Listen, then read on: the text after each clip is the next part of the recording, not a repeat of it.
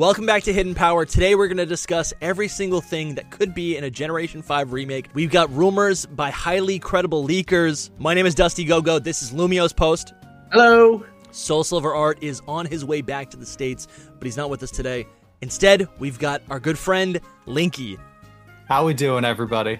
What's up, man? How you been? I'm so glad that you're on the show today. We've been trying to get you for a little while now. I'm good. I'm happy to be here. Happy to talk about some leaks that hopefully have some legs. That would be nice for a change. I think they will. Riddler Coup. I think he goes back to BDSP. Does he go back even further than that? He actually goes back even further than that. He goes back to Sun and Moon. So this individual who has leaked Pokemon for BDSP, Legends Arceus, Scarlet and Violet, is now hinting about a Generation 5 remake. We've got a couple different options. We talked about it last week. There's a full episode there. But today we wanted to take Linky and get his take because he is a resident of New York. And I think he's Unovan. He is Unovan. I think he's got a lot of great insight. He does great stuff on his own Pokemon channel, but he's also a Unovan. And I think it's going to be a fun conversation to discuss locations that we could see in a Black 3, White 3 game, or maybe in a Legends, Kyurem, or whatever you want to call it. That's the thing about these remakes, right? We don't just get the same thing. Let me go back there maybe a little bit. Some of the remakes we get are kind of just like cut and dry. But you would now we get the same thing from remakes. The special thing about Generation 5 was that the direct sequel that we got, the Black 2 and White 2, added new locations. They changed the perspective of the entire region. The whole thing felt like it got shuffled up. So I feel like it's worth discussing what another installment into the Unova games, into the Unova region, what that would look like. I guess, before we go too far, I think it's worth talking about what we're all kind of, I think, struggling with this last week or so. Where I think the entire community is expecting a Johto remake, some sort of return to Johto. Linky, you just did a great video on your channel. Do you want to recap and kind of defend your argument? I think it's interesting because I even mentioned in that video that in a perfect world, I would love to return to Unova if they were going to do something different. You mentioned that Unova is the region where they kind of ditched the third version formula, did something a little bit different with the second games and did a sequel. So I think there's a lot of people in the community that would hope that if you get another Return to Unova game, Game Freak would look at that and go, okay, well, this is the region where we kind of tried to do things a little bit differently. Maybe we bring that over to whatever remake it is. So if it's a Black and White 3, if it's something weaving in the Legends concept that they've now shown as a proof of concept with Arceus, something like that. But if it's Johto, it kind of fits the classic patterns that Pokemon does, following when they would do remakes. The last game to get a remake were games set in the Sinnoh region. Johto was the game that followed it. We've never had any more Johto remakes since those games with Heart Gold and Soul Silver, whereas Kanto has been redone countless times now. We've had Fire Red Leaf Green, Let's Go Pikachu. So in a sort of like a chronological sense, Johto seems to be next, but it's also going back to a remake. Whereas if you do Unova, you're going back to a brand new game. So with the leaks, I can, if they come out next year and it's a Unova game, you're not going to be surprised. No, I'm not going to be surprised. Dude, it took me for a loop, but what you're saying is true. It's like, we don't want to just hinge everything on leaks. Yeah. But this person is credible, 100% credible. The only little wild card is that the tweets could just be misleading because he has misdirected before. But when it has come to revealing actual things or riddling actual things, it's been dead on, right? It's like a 99% success rate. So I think it's a little, I don't know what you want to call it, but there's a little bit of a thing there where I'm like, I don't really know if I want to believe this, but it's almost like I just need to accept it. Well, I decided to do a little digging on release dates because Pokemon likes to line a lot of this stuff up from time to time. So is next year a special anniversary for Black and White? Does it have some significance with Gen 2 games? And there's not a ton there, really. Black and White celebrated the 10-year anniversary recently. I guess you could say, well, maybe 2021? Yeah. Maybe you could line up with a Black and White 2, but would that really do anything for a timeline? Not really, because then you're kind of just skipping over black and white. Yeah. So it would really have to be them looking and going, okay, well, we just did Sinnoh. It's not time for the next generation. It's there's too much, there's some more room that needs to be filled. I don't think they would do the whole 2-game thing again where we had BDSP and Legends within the same span of 12 months, but they could. I'm trying really hard to resist wanting to be like, oh, this thing that they just gave us is great. This is going to be the new pattern. Because I don't think that's actually what it's going to be. Let's Go came out and we all said, we're going to get into the Let's Go game. Then they did something crazy. And it is tempting to be like, give me that again, because it actually was a good formula. I thought BDSP to Legends Arceus was a good formula. And I'm kind of under the belief that, like, I don't think I don't consider those games as like standalone releases. I feel like those are like 3 games delivered intentionally together. So like you'd almost want to look at those games and the sales of those games as one unit, right? Or as one release, which I know they are a little bit different and they are different games, but I would argue that because they outsourced BDSP, right? They didn't have to spend 3 years of development, one team 3 years of development on like each of the games, you know what I'm saying? So you mention a lot in your videos, like your headcanon for certain things. And in my head, I can see a world where Game Freak wanted to do something different with a return to Sinnoh, and they wanted to do the Legends Arceus thing. And then thought to themselves, well, we give Pokemon fans kind of like from the bottom up remakes of older games so much, whether it's just bringing it up to the newest hardware, making a couple changes to Heart Gold Soul Silver, Fire Red Leaf Green, ORAS. We still want to give them something. Yeah. And they went to Ilka and said, we're doing this different thing with Sinnoh, but we still want to give people, a classic Diamond and Pearl experience. So I guess I'm more willing to believe that Legends is something that they would continue to repeat over BDSP, but I don't know. They've started new patterns and kept them going before. They've started new patterns and ditched them before. Like I don't think the community feels Let's Go is going to continue moving forward. What do you think? That's Zach? a one-time thing. No, it's funny too, because on his like the way, I guess to briefly recap for anybody who isn't fully caught up, the way that this leaker has seemingly teased Unova remakes is first he posted a picture of some characters that are appearing in Indigo Disc, which is the second part of the Scarlet and Violet DLC, and he said one of these like holds the key to lore and is also a big spoiler for the next game. And on there is a kid with white hair, yellow eyes, and has a dark type jacket, like it's a Mastiff jacket, and dragon type pants. Like they've got the dragon type icon on them. And so people's thinking is, well, Drayden, the dragon type gym leader from Unova, has white hair, he has yellow eyes, and High Dragon is the Unova Sinnoh, which happens to be dark and dragon type. And then Ku put up a poll and was like, what's your wish list? Place your bets. And the options were like Paradox Unova, Legends Kyurem, Black and White 3, and then Let's Go Unova. And it's so funny because no one's taking the Let's Go Unova option seriously at all. Like I have yet to see anybody make a genuine, I think it's Let's Go Unova, because if you look at, no one said that. No. Yeah, I could see someone saying that being like, well, Gen 5 was a soft reboot of Gen 1, and Gen 1 got a Let's Go game. Oh. So what if we get a Let's Go game of Gen 5? Oh, the unfortunate thing is I can totally see a world where Game Freak looks at that and goes, yes, let's do it. They want. Especially with how how Pokemon Go is kind of been getting a lot of pushback lately because of some of Niantic's decisions, like regarding raid passes and I think some other things in the community. Pushback, though. They've been getting pushback for 6 years. They're getting, but it's different. It is bigger now, and I don't think it would be funny. Oh, it is. I don't necessarily think it's bigger now, but it seems like they're having more internal issues. Like there's reports of layoffs, things of that nature. Dude, I saw that. What was it, like 100 people got laid off at Niantic? Is that real? It is. Yeah. I don't know if the number specifically is real, but I do know that they are doing layoffs. There were a bunch of layoffs. It's scary because that suggests that it's the end of the game, right? That would suggest it. Maybe not. Well, maybe they're just cleaning house. It could have been a world where their profits were so high that they felt that they could upscale so dramatically, and now that we're kind of, it's not the best economic time, not to get political, but that's true.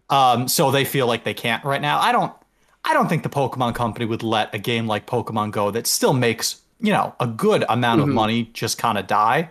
Maybe Instagram will make a a Pokemon Go clone. That'd be kind of cool. Oh, because right? the threads. Yeah, because will- Twitter laid off all of their employees and they're doing so well. Facebook will buy Niantic and then tie in Pokemon Go accounts to Instagram accounts. Oh, here's another like rumor that I saw. Maybe Pokemon is going to just like create their own Pokemon Go or what? I'm not describing. Well, it's in collaboration with the thing is, Niantic. Pokemon owns a stake in Niantic. I'm almost positive. So they do still have a sense of ownership over Go. I think the Let's Go thing is why it's not going to happen again. They made Let's Go because they felt let's, one, mess with the Switch hardware, and two, try to capture a market that was brought about by Pokemon Go. All of these people who hadn't been playing Pokemon. Let's bring some of them over to Nintendo's new console. Let's try to get some of this market. I don't really think that's like a thing at this point. Right. Yeah, so the Pokemon Company is a big shareholder of Niantic that's what I and found. is the owner of Pokemon intellectual property. Thus, they have a really big stake in Pokemon Go. Yep. Also, the Niantic layoffs are even worse than 100. It was as of June 30th, 2023, they laid off 230 employees. Wow. Jeez. Yeah, which is horrible. You know, it's unfortunate. You do have to wonder though. You do have to wonder what because they have a couple games, right? They have a Harry Potter. They have that Harry Potter games. game. Yeah, They just launched a Pikmin game. They're actually creating another game that is basically Pokemon Go without Pokemon, which is like Pokemon Go is fun because it's Pokemon. I mean, their formula is almost the same every time. It's the mix of AR and VR kind of real world stuff. But Pokemon was why it was so successful. It wasn't that you were walking around on a map and your GPS connected. That wasn't the appeal. It was that you could catch Pokemon in real life. Like that's the illusion that they're living creatures all around you. So which is also like that's the magic of Pokemon. I think what Niantic should do next, or Nintendo, whatever, they should make Nintendogs in the style of Pokemon Go. How fun would that be? We have not seen that since the DS. And I think found a border collie. Yeah, you find like stray animals, you rescue them, you literally go on walks with your dogs. It's perfect. Well, Niantic, if you want to steal this idea, you got to give us. Yeah. Listen, I want a new Nintendogs game so bad. Take it, please. It's free. Dude, I'll walk around. Nintendogs I saw this thing and it was like rest in peace to all the Nintendogs that haven't been fed since 2008. And I was like, no, why would you put that in my head? Yeah, and then this is like Animal Crossing erasure. Like I was literally about to say, like, I'll see those Instagram posts of like your villagers are still waiting for you. We're talking about Nintendogs, but my Animal Crossing people, they're my animals. They're rotting on my little island. I feel like you could probably do something with Animal Crossing in like the Go format. I think you could, yeah. You could, but don't they have but what are you a yeah, mobile that's game? actually true. Oh, you know what? They do. Yeah. Mm-hmm. All right, so we didn't do this right away. Let's do it now. This is the speed round segment of the podcast. You are a new guest. We want to get to know you. I've known you for, I think we were talking about, 2 years now since Legends Arceus. I don't actually think I know why you're called Linky. Do you want to explain that to me? Because I was surprised that you didn't make any Tears of the Kingdom content. That could be a misconception. It's a misconception because I didn't grow up playing Zelda games. The first Zelda game that I fully played was Breath of the Wild when the Switch came out. Okay. So my name was not a reference to Zelda in any form. It just kind of ended up working out that way. I don't actually know where the name came from. The name is so old that when I was like 7 years old, it was my name on Webkins when I was first going on the internet for the first time. Nice. Flashback. I think I could still access that account. So that's where the other digital animals that are rotting. Yes. Oh God, those poor animals. Yeah. So that's where the name comes from, and I just kind of stuck with it ever since. All right, that makes sense. Linky, Lumi told me that. What would you think? That my speculation. I told him I actually felt dumb because I felt like my initial assumption should have been Zelda, but my assumption was actually Link Cable. That's where my brain went. I wish. But, That's cool. I should really just retcon it and make something up. You should rebrand to that. Link Cable is cool. Yeah. I think if we wanted to call this podcast like the Link Cable Podcast. I would have had to issue a copyright strike. If yeah. that was the case. Smack. What would your type be if you were a Pokemon and what would your hidden power type be? Oh my goodness. Probably a water type. That's the type that I've always liked. That was my favorite type growing up. Lapras, Vaporeon, Swampert, some of my favorite Pokemon. A hidden power type. Yeah, so like you have to answer it like it's like your astrology sign. Like, what is your like rising moon? I don't know what that means, but like I know the sign, but is it different if it's a rising? Like, I think I'm a Capricorn. You could be double water. I think you could be double water. Okay. Is Capricorn a water sign? I don't know. Well, we haven't really defined what the hidden power type means. Like, a lot of people have kind of said, oh, well, I feel like I've kind of got like a dark side to me that I don't really show. So I'm going to go with dark type, you know? Okay, that's good. I think I'll go with, Yeah, like what do you? Yeah, that's actually good. Like what do you feel in your heart, but you don't actually show the world? Your secret side. I think I'll go with ice type. Sometimes I just don't want to be bothered. Sometimes people gotta like back off, and I feel like ice type kind of gives that energy. I like that. You've left me on red before. I like that. Oh, don't take offense to that. It's not personal. No.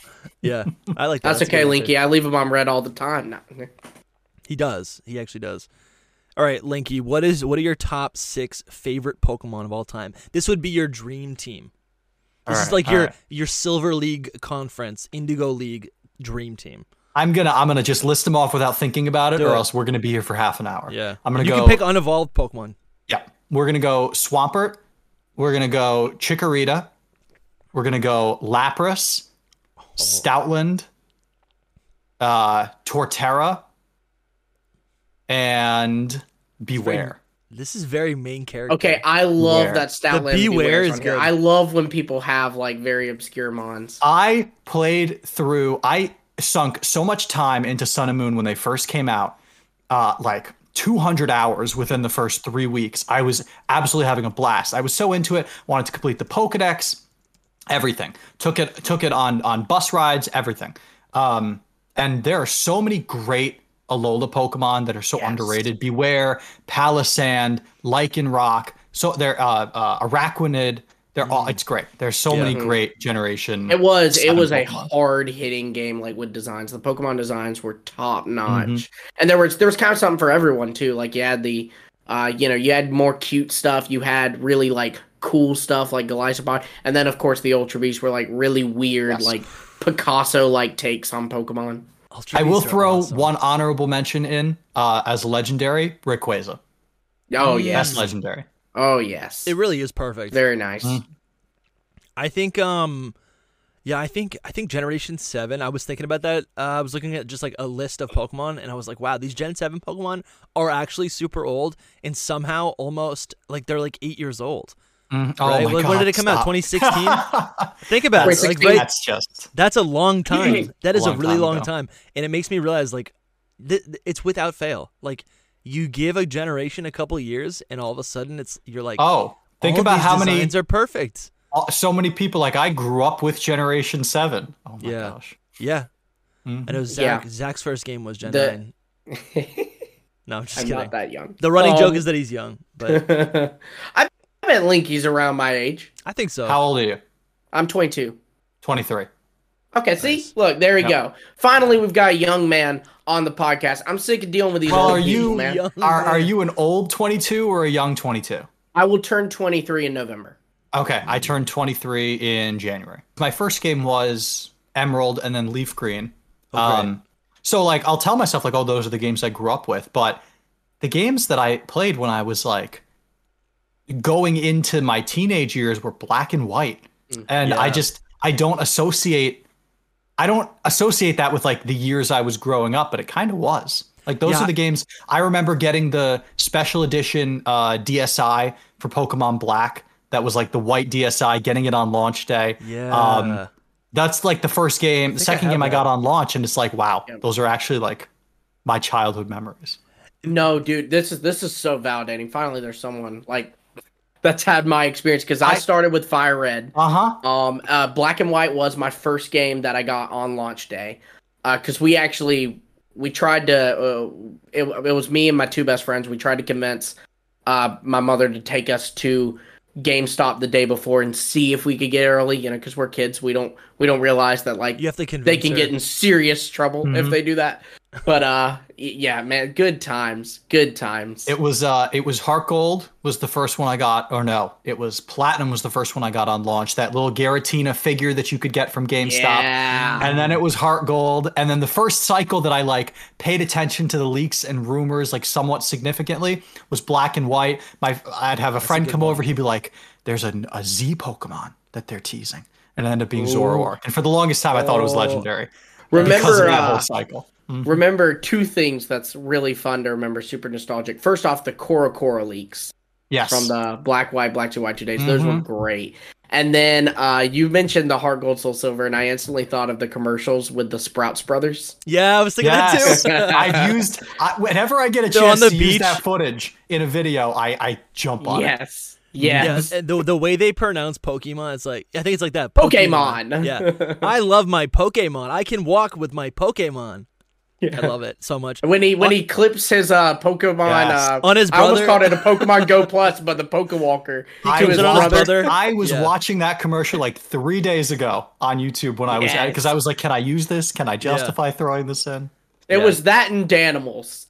They were always on the Danimals commercials. Man, it's funny because I think I was also equally influenced by these kids. Those two guys. The Sprouse brothers. They're the best. They sold me everything. Oh yeah. I was always proud that my name was Zach. It's those commercials, and then it's seeing the Pokemon floats and statues at the Thanksgiving Day parade in New York City. When they would have the Pikachu float, but they would also have like a couple of years they had statues rolling down the road of like the legendary Pokemon for the newest games. There was one generation where they did that, and those are like the core memories for me. Didn't the first Black and White movie, the Zekrom Reshiram movie, didn't that release in theaters? It was like select theaters. All right. Thank God Black and White is the topic today. They did a tour for the release of Black and White where they went to malls across the United States. You could play a demo of the game, and then if the mall had a movie theater, they also showed the Zoroark movie in theaters. Cool. So I convinced my dad to drive me to Pennsylvania. I think it was in Philadelphia. How far away is that from you? Closest mall. It's probably about 100 miles. So it's about 90 miles from the city. Yeah. So it's probably about 100 miles from me, maybe a little bit more. 2 hours? Yeah. Okay. So we drove to the mall, so I got to play a demo of Black and White and got to see the Zoroark movie in theaters, and at a little kiosk in the middle of the mall, they were showing the first handful of anime episodes for Black and White. So I remember sitting in like these couches with all these kids having their DSs out, playing Heart Gold and Soul Silver and Platinum, and watching the Shadow of Zekrom episode, which I think was the premiere of that season of the anime. That is so cool. That's a core memory right there. It was awesome. It was the best. So much of my Pokemon consumption is like just in this basement or like in my room. You know what I'm saying? And like back in the day, you could like literally there'd be like booths at Toys R Us. I remember there was like a Lego building competition for like Lego Star Wars. You had to like build the like largest lightsaber. I have so many like weird memories at like malls. Yeah, not to drag us more. Not to drag us more off topic, I'll throw one more story in now that it's there. We're on Black and White. We're fine. Yes, this is pre-Black and White. They did the VGC tournaments, and for Platinum, I convinced again. I don't know why my dad ever agreed to any of this, but I convinced him to take me to Philadelphia for a VGC tournament for Platinum. They don't hold anything in the city. I don't know why. Yeah. Unova has nothing apparently. Yeah. So we managed to go there, and the VGC referee who came over to my table to watch my match was the old Pokemon YouTuber Maryland. He was a ref in that tournament. He's a legend. So in that tournament, Maryland emceed my game that I lost. Are you kidding me? That's sick. And they gave away a shiny Milotic to everybody who attended that tournament. Did you get it? I have the shiny Milotic somewhere. Oh, no way. I think it's locked in my Wii in Pokemon Ranch. Oh, God.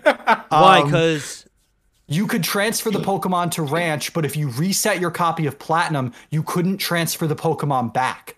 Oh, that's So there's a way to bad. get them with an action replay. You can change your ID number to do it. I haven't done it, but I At that still have point- that melodic. Yeah, at that point, you might as well just like recreate it and like have Yes. someone send it to you. That's Yes. really cool though. That's awesome. That's a special memory. That That's is really so cool. neat. So how old were you when that would have happened? Like, Platinum came out, what, 2009? That sounds. that amazing. sounds I about wanna right because say- Black and White was 2010. I know I'm Heart pretty Gold sure. Soul Silver came out before that. So I want to say that it was probably spring or summer of 2010. So after Platinum released. You'd It have was just turned like sometime 11. in the year after Platinum released, I want to say. Or you'd have just turned 10 or 11. So 10. I would have been 10, yeah. That's so cool. Especially like when you're a kid, that stuff just hits so much harder. Mm-hmm. That's so nice. It was great. It was awesome. I'm living vicariously through your childhood now. Yeah, this is definitely bringing me back. I was gonna say earlier. I was gonna ask you what your first game was. So you said that, but you said something where it's like, and I identify with this, where it's like you have this one era of like discovery with Pokemon, and then you kind of fall out of love with it, and then you have this like resurgence period where you're playing so much. And for me, I think what you're describing kind of lines up. For me, the first gen was like Gen 2, like blue version, and then Gen 2. That was like the first core memory of like discovery. And then I think it was around Gen 4, Heart Gold Soul Silver specifically, and Black 2 or Black White, Black 2, White 2. That was like those are like my two core eras. So I liked what you said about that. I do want to ask you what your favorite Pokemon game is. It's Platinum. Platinum is Okay. probably my favorite game. If I had to give a top 3, just because I think it sometimes I'll alternate, it's Sure. probably Platinum, Emerald, and honestly now Legends Arceus are probably my top 3. Dude, yeah, honestly. I Legend thought I was an was old great. head who I like for so long I was like, man, the old games are better, like, and I was like, oh, I'm an old head. Like, why can I not enjoy a modern game? But it's Legends Arceus. Legends Arceus is the enjoy modern them. game. Yep. I've made my peace with the fact that I think it's just normal that people's favorite games are the ones that are nostalgic to them. Sure. So in like 15 years, I'm sure I'll have a wildly different opinion of Yeah. some of the more modern games than I do now. Yeah. But it's Emerald, it's Platinum, and then it's Legends Arceus at this point. Yeah. I don't know why I'm getting insecure about this, but like, Zach, it is true. I'm not even saying you're judging me, but like, it I is am. true that like I have had plenty of fun with the modern Pokemon games, but when it comes to my big thing is replayability, right? And we've discussed that like a lot of these modern games, they don't incentivize replaying, and then it turns into just like a central battle hub where you collect things and then grow your Pokemon. Where Legends Arceus actually felt like the adventure, the replayability option that I'm always looking for. I'll give Scarlet and Violet major credit. It's the first game in a very long time that I actively like want to go back to and replay again, because I had such a good time. Once I got about 4 hours in, once I cleared some of the starting areas, I had such an awesome time just exploring and running around the region and building up a team. And I can absolutely see myself pulling out my copy of Scarlet, which is the game I didn't play from the start, and playing through it before the DLC again. I can absolutely see myself doing that. You could even play it alongside the DLC because Teal Mask will be accessible once you That's get true, to Mesa yeah. Goza. If you're enjoying this episode, consider supporting Hidden Power on Patreon or YouTube channel memberships. We have 3 tiers, and the lowest tier starts at just $5 a month. Supporters get access to our secret Discord server and help control the direction of the podcast. This is the same Discord where we're recording the podcast right now. We interact here daily. This Discord server is actually where we form the ideas for each episode. If you ask a question, we're going to answer it on the show. Supporters also get priority responses in the comments. Our love and friendship. You get that. You get a little bit of that too. Yeah. Our favoritism, we like you the best. And if you want something a little bit more tangible, we have merch. What do you guys think about the merch? The merch is Beautiful. great. We've got Team Lumi in a beautiful blue, Team Dusty The in best one. in a forest green, and we got Team Soul in a blood red. Buy a t-shirt, show your allegiance, and if Team Lumi. Yeah, to Team Dusty. And if you want something a little bit more subdued, this is another logo that we made originally for the show. We didn't actually end up using this as a logo, but I thought it made a great merch design. It's literally a beta design. You guys love our beta videos. I love this so much. Retro hidden power. And look, when you turn around, this is literally my favorite shirt. It's literally my favorite shirt. Thank you everyone for watching and subscribing, and now back to the video. So we do want to talk about Unova today. I think we should probably start by discussing all of the Generation 5 Pokemon that were introduced in Gen 5, so like this at this point was 2010, who have since then got new evolutions, new regional forms. It seemed like a bulk of these have been in the last 3 years, or have been introduced in the last 3 years. So obviously we've got Basculegion in the new Basculin white form. That's from Legends Arceus. We've got Galarian, Darmanitan, and Duramaka. Great Pokemon. I honestly think I like those designs better than the original fire ones. They look like snowmen. In Gen 9, we got Bisharp evolving into King Gambit. That's super cool. Duat into Hisuian Samurott is again from... So good. So good. That's obviously, Legends Arceus. There's honestly a lot of Pokemon got new evolutions, regional evolutions in Legends. We got the Lilligant, Hisuian Braviary. We also got Galarian Yamask, which evolved into a new Pokemon, Runerigus. As I go through this list, I'm thinking, where would these Pokemon appear in another Gen 5 game, right? If we got that Black 3 and White 3, where would these show up on the map? Runerigus obviously makes sense to show up somewhat. I guess it doesn't make sense. It would be trade since it's from a Galarian form. Yes, but part of me feels like they could incorporate, because I guess if they are strictly Galarian forms or Hisuian forms, they would have to be trade or something. But they usually do that with NPCs. Like, there's an NPC who trades you like a Cantonian Meowth and Galar, and let's go. You did it by NPCs. We talked about patterns before. If they stick with what they usually do, it'll be an NPC who trades them to you. But Runerigus, you could see that showing up in the I would love the ruins.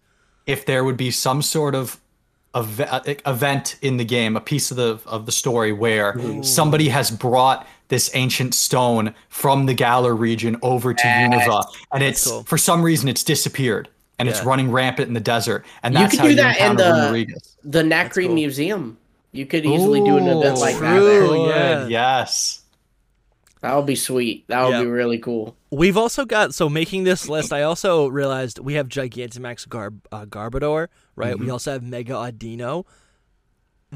Those are the only Gen 5 Pokemon that got a new type of gimmick evolution or gimmick battle change. Yeah, so far. But I think the limited amount of those really make me think this could just very easily be forgotten, ignored. I don't think we're gonna get Megas. I'm not expecting Gigantamax to return. Yeah. You do also have the Paradox Virizion, though. Well, yeah. So then I was gonna say we have all of these Paradox Pokemon, including Paradox Virizion. We've got Iron Leaves, Iron Jugulis, that's Hydreigon, Iron Moth, and Slitherwing, which are both forms of Volcarona, which is really cool. Brute Bonnet, and then I think that's all of them. But that's a lot of Gen 5 Pokemon, and I think so. Yeah. There's so many Generation 5. This is okay. That's a lot of Gen 5, right? This is a lot of Gen 5 attention that I wasn't putting together in my head before this. It's a lot. In just the recent generation. Now, I will say, if you were to keep track of Johto in recent generations, you'd see the exact same amount. Yeah. Maybe more.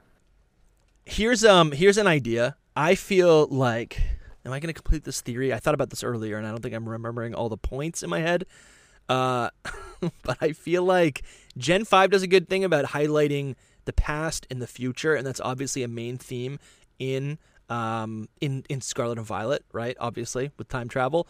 I think Johto also kind of feels like a region where it's kind of in the past. It's focused on tradition and upholding what came before it, right? It feels very in tune with the old ways of living. That reminds me of the past, where Unova is, the whole thing kind of symbolized a rebirth, or maybe, moving into the future.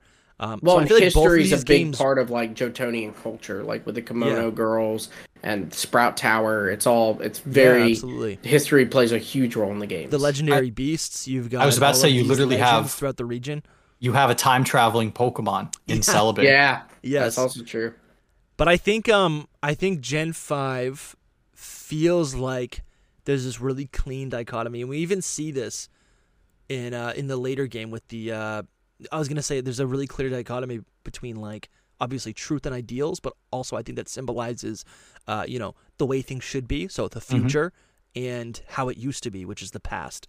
And I think we see that in very clearly in some of the later routes where there's I forget what the city's called, but it literally changes appearance depending on which version you play, and it either looks more futuristic, Uplisted City, and then there's also the White Forest, which is natural, of course, or Black City, which is a city. Also, this is also I think Black and White were the first games to really like make a Pokemon region feel modern with a city, like a full flippin' city. Like it felt futuristic. The whole game felt crazy.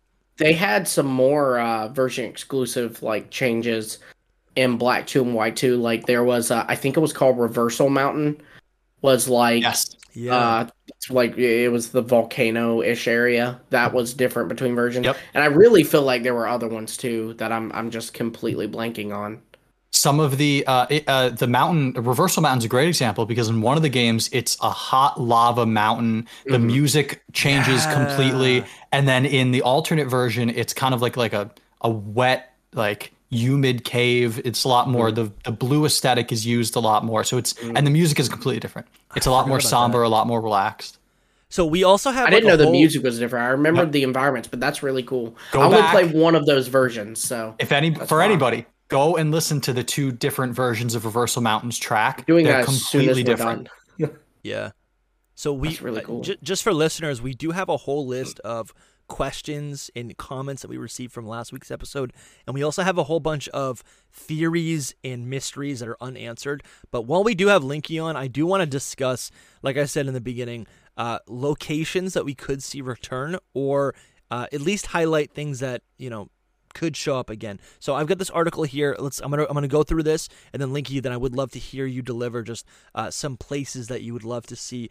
Yeah, I wish I gotta play through Unova again. I gotta play through it to get it like in my brain now. I started a playthrough maybe like a couple months ago. I'm trying to train up a Boldore.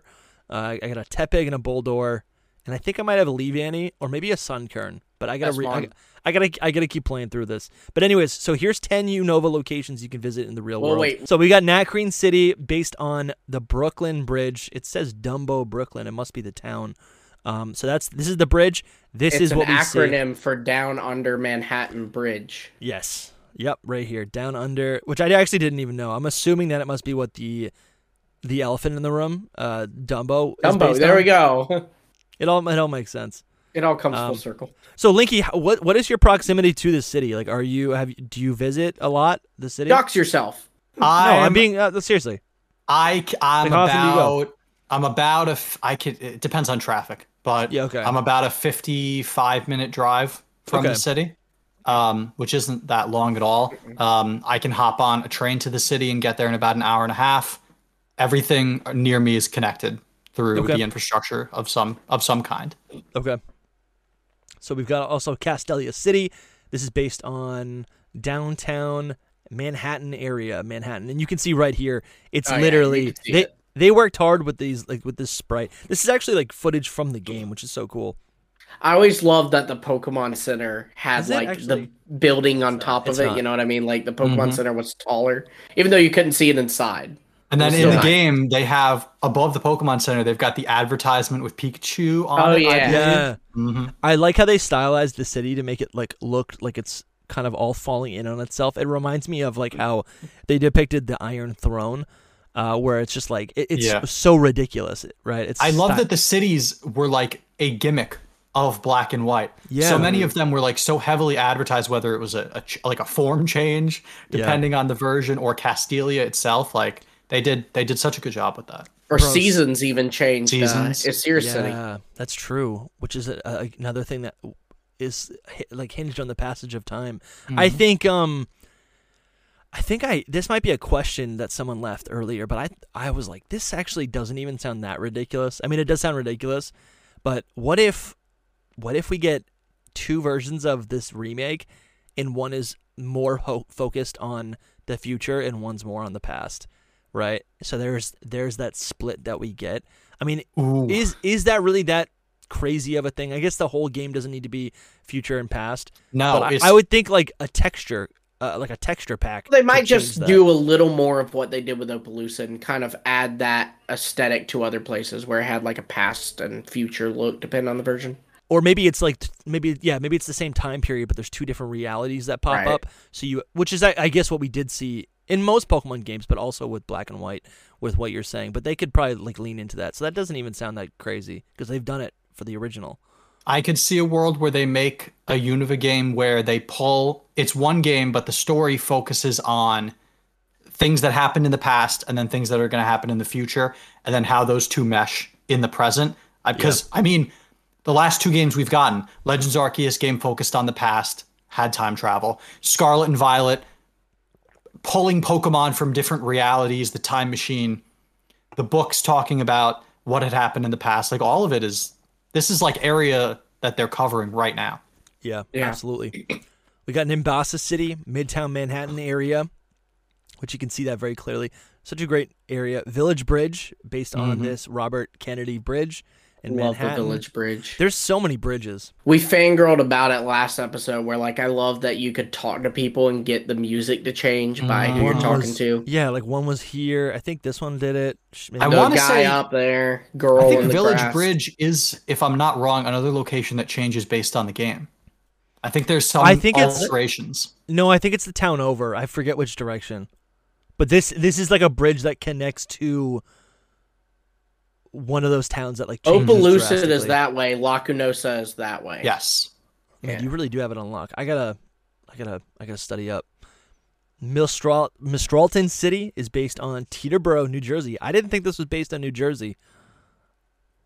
Right here, this town, the airport town, which honestly was so cool in a Pokemon game to see like, and you could actually get on there and go to the nature preserve. That was that was one of the coolest things in the game. One of the coolest parts is that to the south of the airport they have the greenhouses.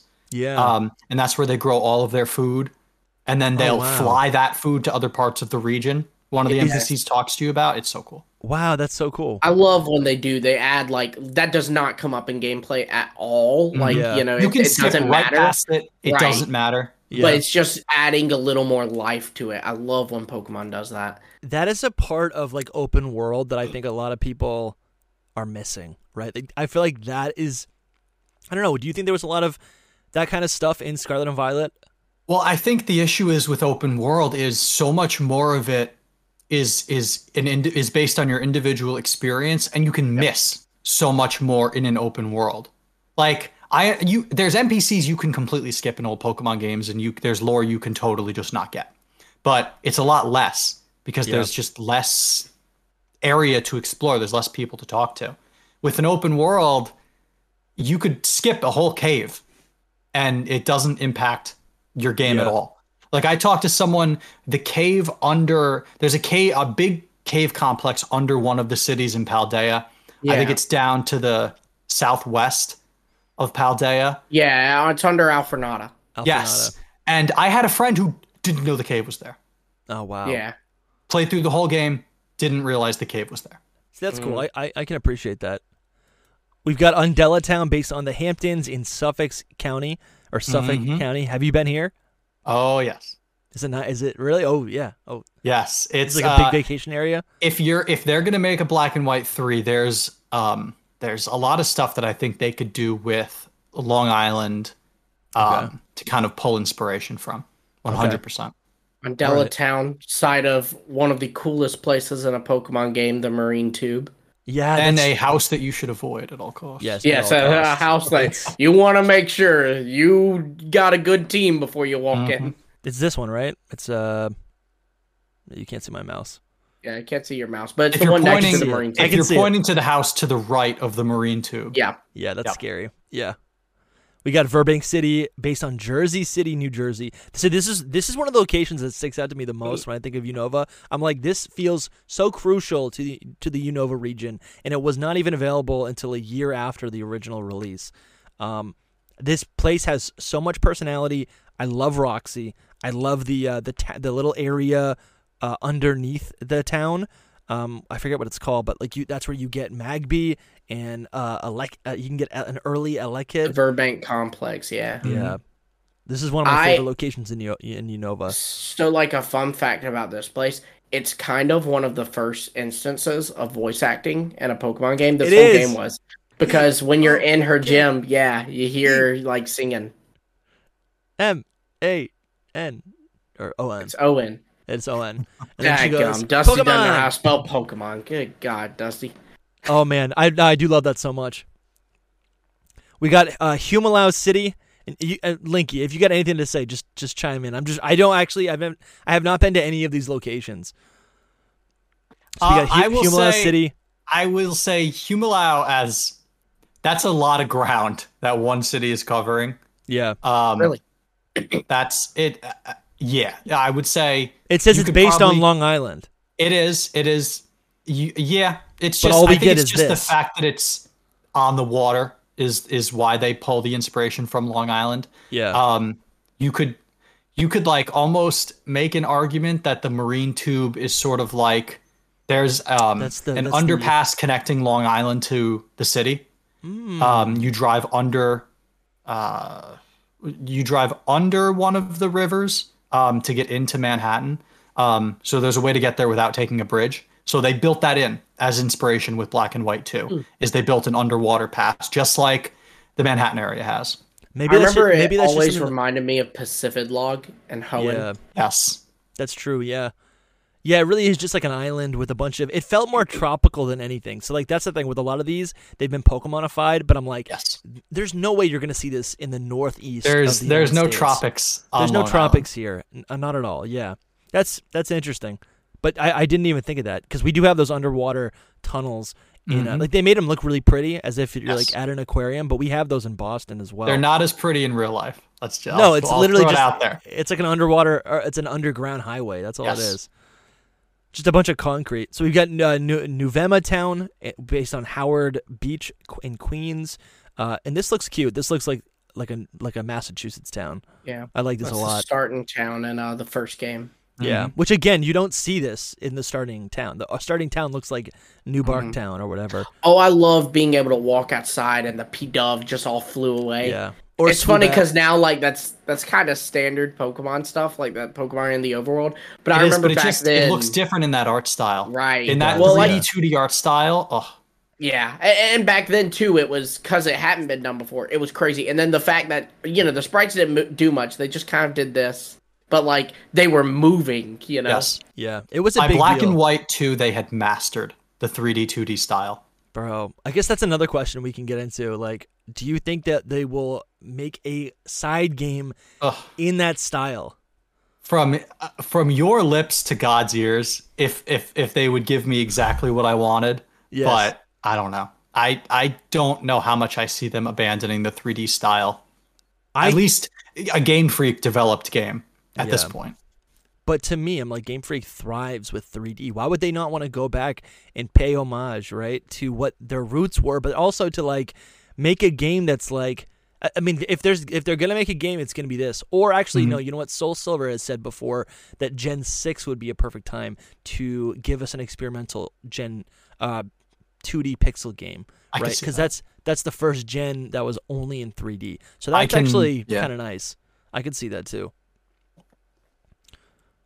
So we got, last but not least, Victory Road is apparently based on Bronx Park in the Bronx.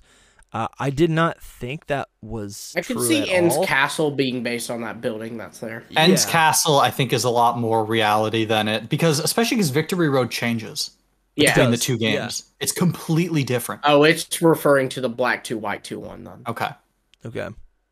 Yeah, so this is the article here. I have a list of places that I think would be really fun to add. Some of them are stretch, some of them are just based on like, things that exist already that I would like to see added on, or highlighted in the Unova region, like things that already exist in Unova. Do you have something you want to suggest to us right now? Oh, I came prepared. Let's go. I'm so excited. I got receipts. I'm like ready I said, to go. you live in New York. If anyone's gonna know, it's gonna be you. I wanted to pull up the map because I think I absolutely love that they added so many new towns and locations in Black and White 2. And if they were to ever do a Black and White 3, it's such a great thing that they chose to do and add brand new stuff because it opens up all the potential in the world if we ever return.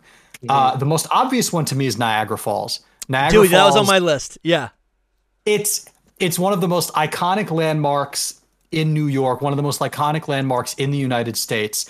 And it gives Game Freak the perfect opportunity to quietly tease at a different region without ever mentioning it, because you have one side of Niagara Falls that's in New York in the US and the other side that's in Canada. So they could pay homage by one random NPC to a region that we don't know about. And then you got basically the confirmation that there's some sort of Canadian northern region that we'll probably never visit, but they can at least hint to it. So do Niagara something Falls kind of excellent. cute. Just have around there you can find stereotypical Canada Pokemon like Bidoof, Stantler. Do you remember when X and Y came out and people were talking about the moon dial? I think it was the moon dial in it was the Kalos. sundial, but the someone sundial. mentions a moon dial. Yes. And people were like, oh, what region is the moon dial in? So imagine a scenario where you're looking at Niagara Falls from the Unova side and off into the distance, the pixelated, not fully loading in distance, you see a landmass and you will have hundreds of thousands of videos made over the next few years about, look, we can see a future region out in the distance. And it's Canada. Oh, that's epic. So cool. I still want to know what is in the north east corner of the Paldean map. I don't think it's either Kitakami or the Indigo Disc. Yeah. So that's something else entirely. It's definitely Kalos or whatever's in between that and Kalos. South Kalos. Dude, they called me crazy, but it's so true. So a question that I kind of have. So obviously most of Unova is really is inspired by these locations right here, right? Mm-hmm.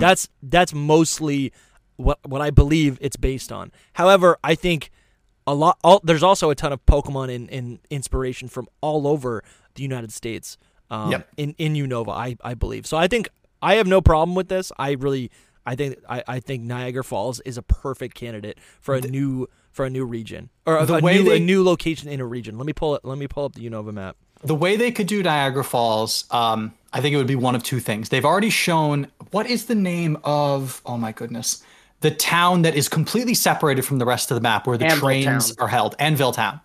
They've already shown that they're willing to kind of pull you off of the main part of the map. So maybe there's a train track that takes you to Niagara Falls. So they can say this is a little bit ways off, a little bit off the beaten path. Or like with the rest of Unova, they take some creative liberties and just put it close to the rest of the regional map. Mm-hmm. I think either of those is possible. Yeah, there's Anvil Town up at the top left. Yeah, so they can have it because none of this somewhere up here. Yeah, none of this is 1-for-1 scale. So they could just say Niagara Falls is inspiration. Yeah, there's winter mountains and a volcano and a desert. Mm-hmm. None of that just for anyone who lives internationally. We don't have that in the Northeast. I remember the desert people speculated. It's kind of dark. They speculated it was based off Ground Zero. Yeah, that's dark. I don't really want to talk about that. That's scary. Yeah, but I don't know. I don't think I've heard that. You hadn't heard that? Because I've heard it mentioned a couple times. I think it's just more that it's a creative liberty because every Pokemon game has to include that's what I think. A desert area, a cold area, a mountainous area that has some sort of lava or magma. So I think it's more so just a creative liberty. That's what I'd say too, because I don't think Pokemon would go that route. No. Yeah, and this area also takes a lot of inspiration from the more, what is it, like subterranean? Is that the term? The more arid regions of the United States. Yes. So that's always the inspo that I've seen. And I love when they call back because the region of XD Gale of Darkness and Coliseum is based on Arizona. Yeah. Right. Yeah. So more of that temperate, arid climate that they've gone to in the past. Isn't it also That wasn't even on my list, but that should be somewhere that they revisit. Listen, you want to make me happier than you've ever made me. You throw one random NPC or one TV show. They mentioned Team Snag'em. They make some obscure reference to a part of the world that is arid and desert. That's all they need to do. Yeah, my big brother lives in Arizona. Or they say Ore. My big brother lives in Ore, region. and you go, what? They is it because there are islands off of Castolia that can only be based off boats. Obviously, the one where Victini's found is based off Liberty Isle. Yes. Isn't the other one? Isn't that supposed to be based off like a World Trade Center type thing? Because it's like about like global trade. Yeah. That actually, that makes sense. Here, I think I do also want to point this out. This is something that I did not notice for a very long time, but I'm pretty sure. How do I see this right here? I'm pretty sure that. Is it right here? I think it's right here. So this map, right? We got these two rivers. One. I know what you're doing. Two. I think this lines up with. Yes. Is it right here? 1, 2. Yes. You got this. You got this, and you got this. I think that's what it is. People forget that Manhattan is an island. It's not connected to the rest of North America at all. There's rivers. Is it really? There's rivers splitting every single angle. You have to get there via God. a bridge or an underground tunnel. It is. Yeah, look, totally zoom right. in, Dusty. There's a river right there. Like, yeah. You've got the Hudson River that disconnects it. So this was our island region. We got an island region, and then we got Alola. Is there a Central Park in Unova? Like a Central Park stand-in, rather? Like it's where you it's where you get Eevee. Well, yes, there are that's smaller, so small. That's like a hidden- small Why would that park not in New count? York. I love that. That's my Because favorite. that's a small park in New counts. York. That's like a counts. top 3 location in Unova. That is so cool. You go through the disgusting, Grimer-filled, Rattata-filled, Zubat-filled sewers. But I would say that's more likely to be like a small park in New York and not Central Park, because Central Park is huge. The thing is, I never know how to get to the Enterlink. It's literally just like it's You in the had middle of to the map. like from the bottom screen, it's- you just teleported there. It's the part of it's one of my criticisms of the game is that when you look at the map, there's like so much wasted bridges space. connecting you to the Enterlink, but you have to kind of travel there via your cross transceiver. Yeah, that's true. Maybe we could see us actually be able to go there now. Yeah. So I mentioned this last week, but now that I have the map up, I think it'd be really cool is if whatever game we get for Unova, if it is some sort of, I think it could be difficult to make it fully open world considering how much they'd have to pack in, but I think they could do it like a Legends Arceus style layout. But instead of having to fast travel back to the Enterlink or whatever the central point is, let's say you're in this corner, or how about this? Let's say you're over here on this snowy mountain, right? There's a bridge right here. So this whole snowy mountain is wide open, and it's just like Legends. It's an entire area, and as you travel over the bridge, right, all of this starts to like fade away and like despawn, while the next area starts to spawn. So all of a sudden it feels like it's open world, but it's kind of like segmented off, right? Like because the bridges are so long, they would take time to like cross over.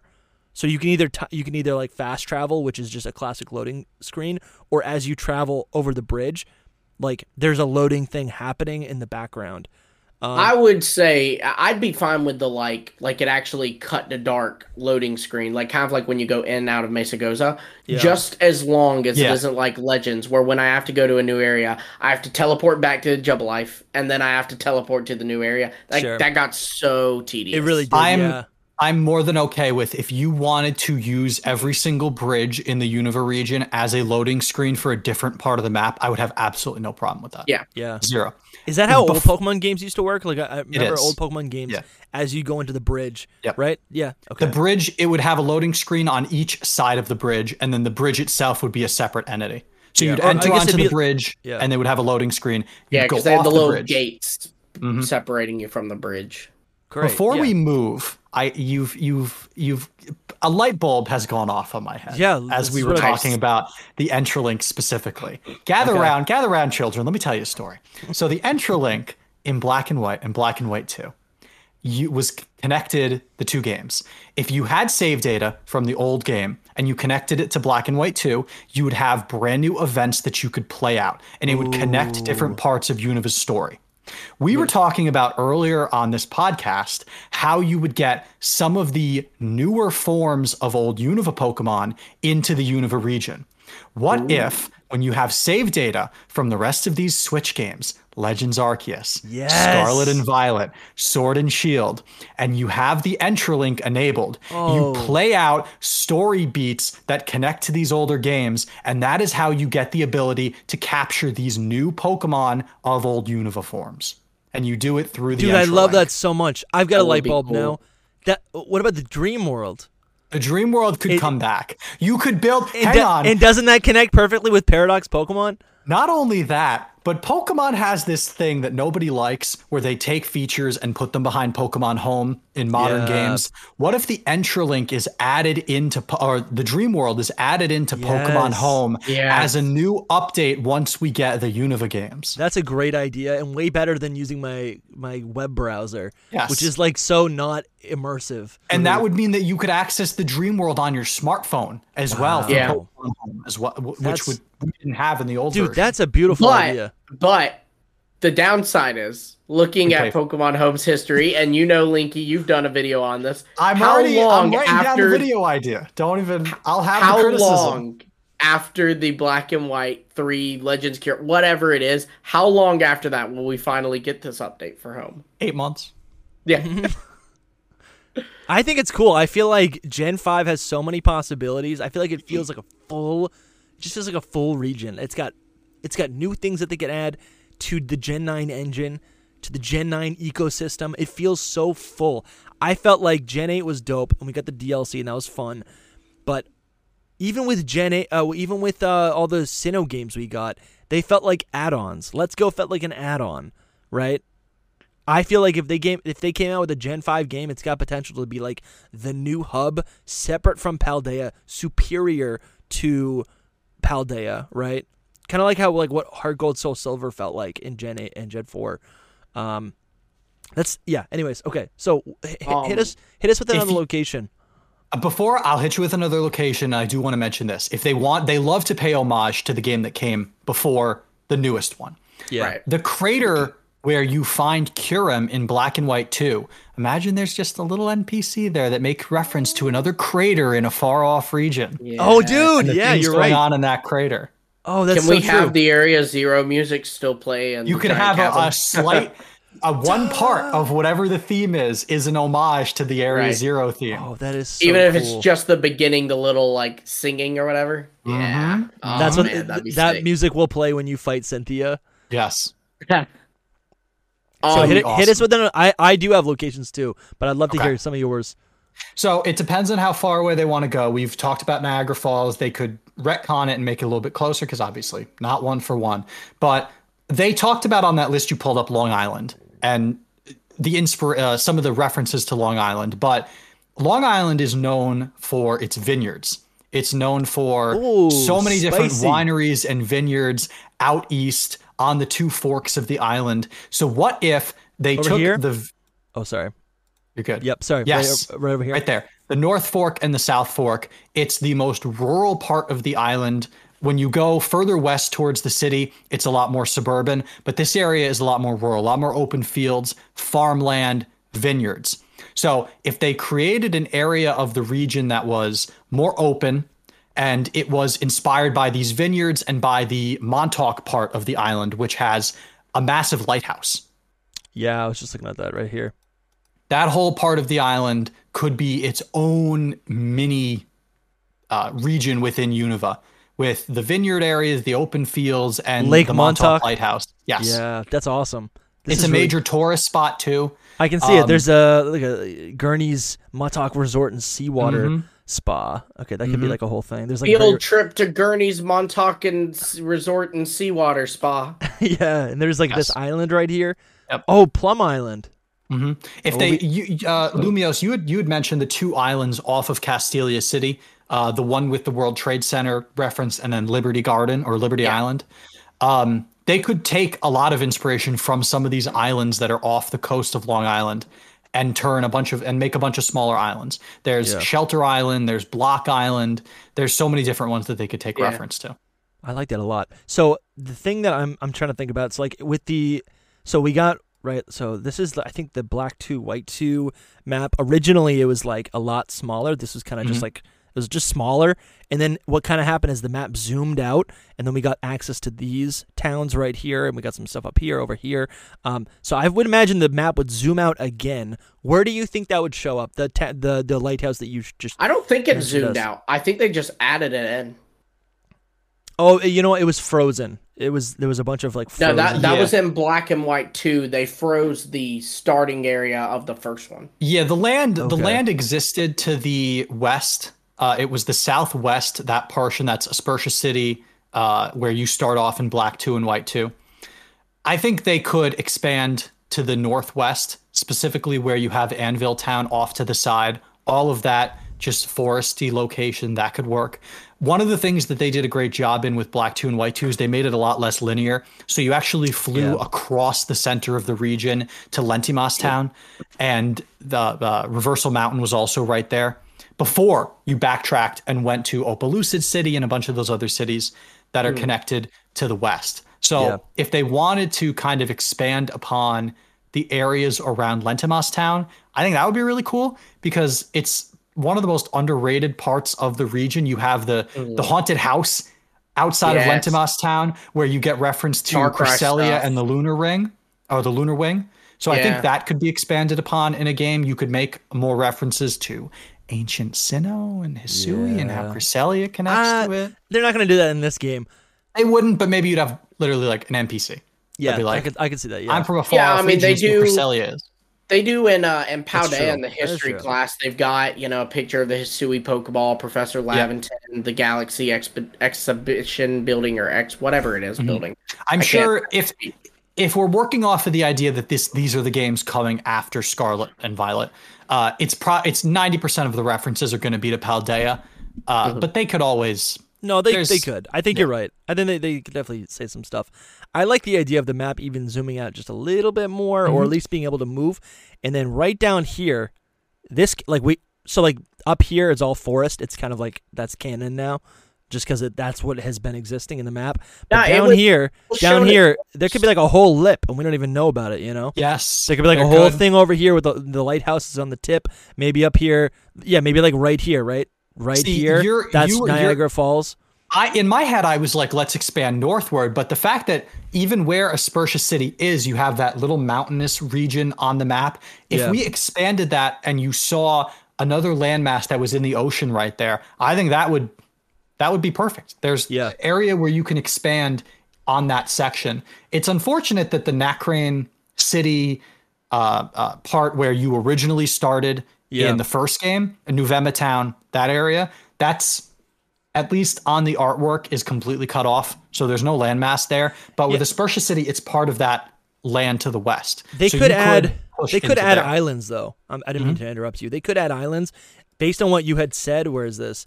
There's a bunch of islands right here, right? And you're saying, Manhattan is an island. They look at Shelter Island. There's an island here.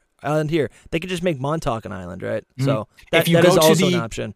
If you go on the south of Long Island, back on that map, this one. Yes, go down and to the west. That whole strip right there is Fire Island. Oh, it's a barrier island for storms. They can take inspiration from Fire Island. There's another lighthouse there.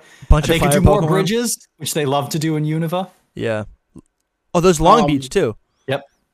Dusty, I will say, if you look at the map, that area that's forest at the top, they could always change that and make it not forest. Because if you look, I just sent you in the chat on this little room that we're recording in. Yeah. It's the map from Black and White, and it's forest where Burbank City and stuff was. It is, yeah. And plus, if it's a Black and White 3 type concept, they could always say time is gone. There's been more development. Right. Like they can fudge it a little bit if they need Especially too, I saw Jan on Twitter left this comment on our video last week.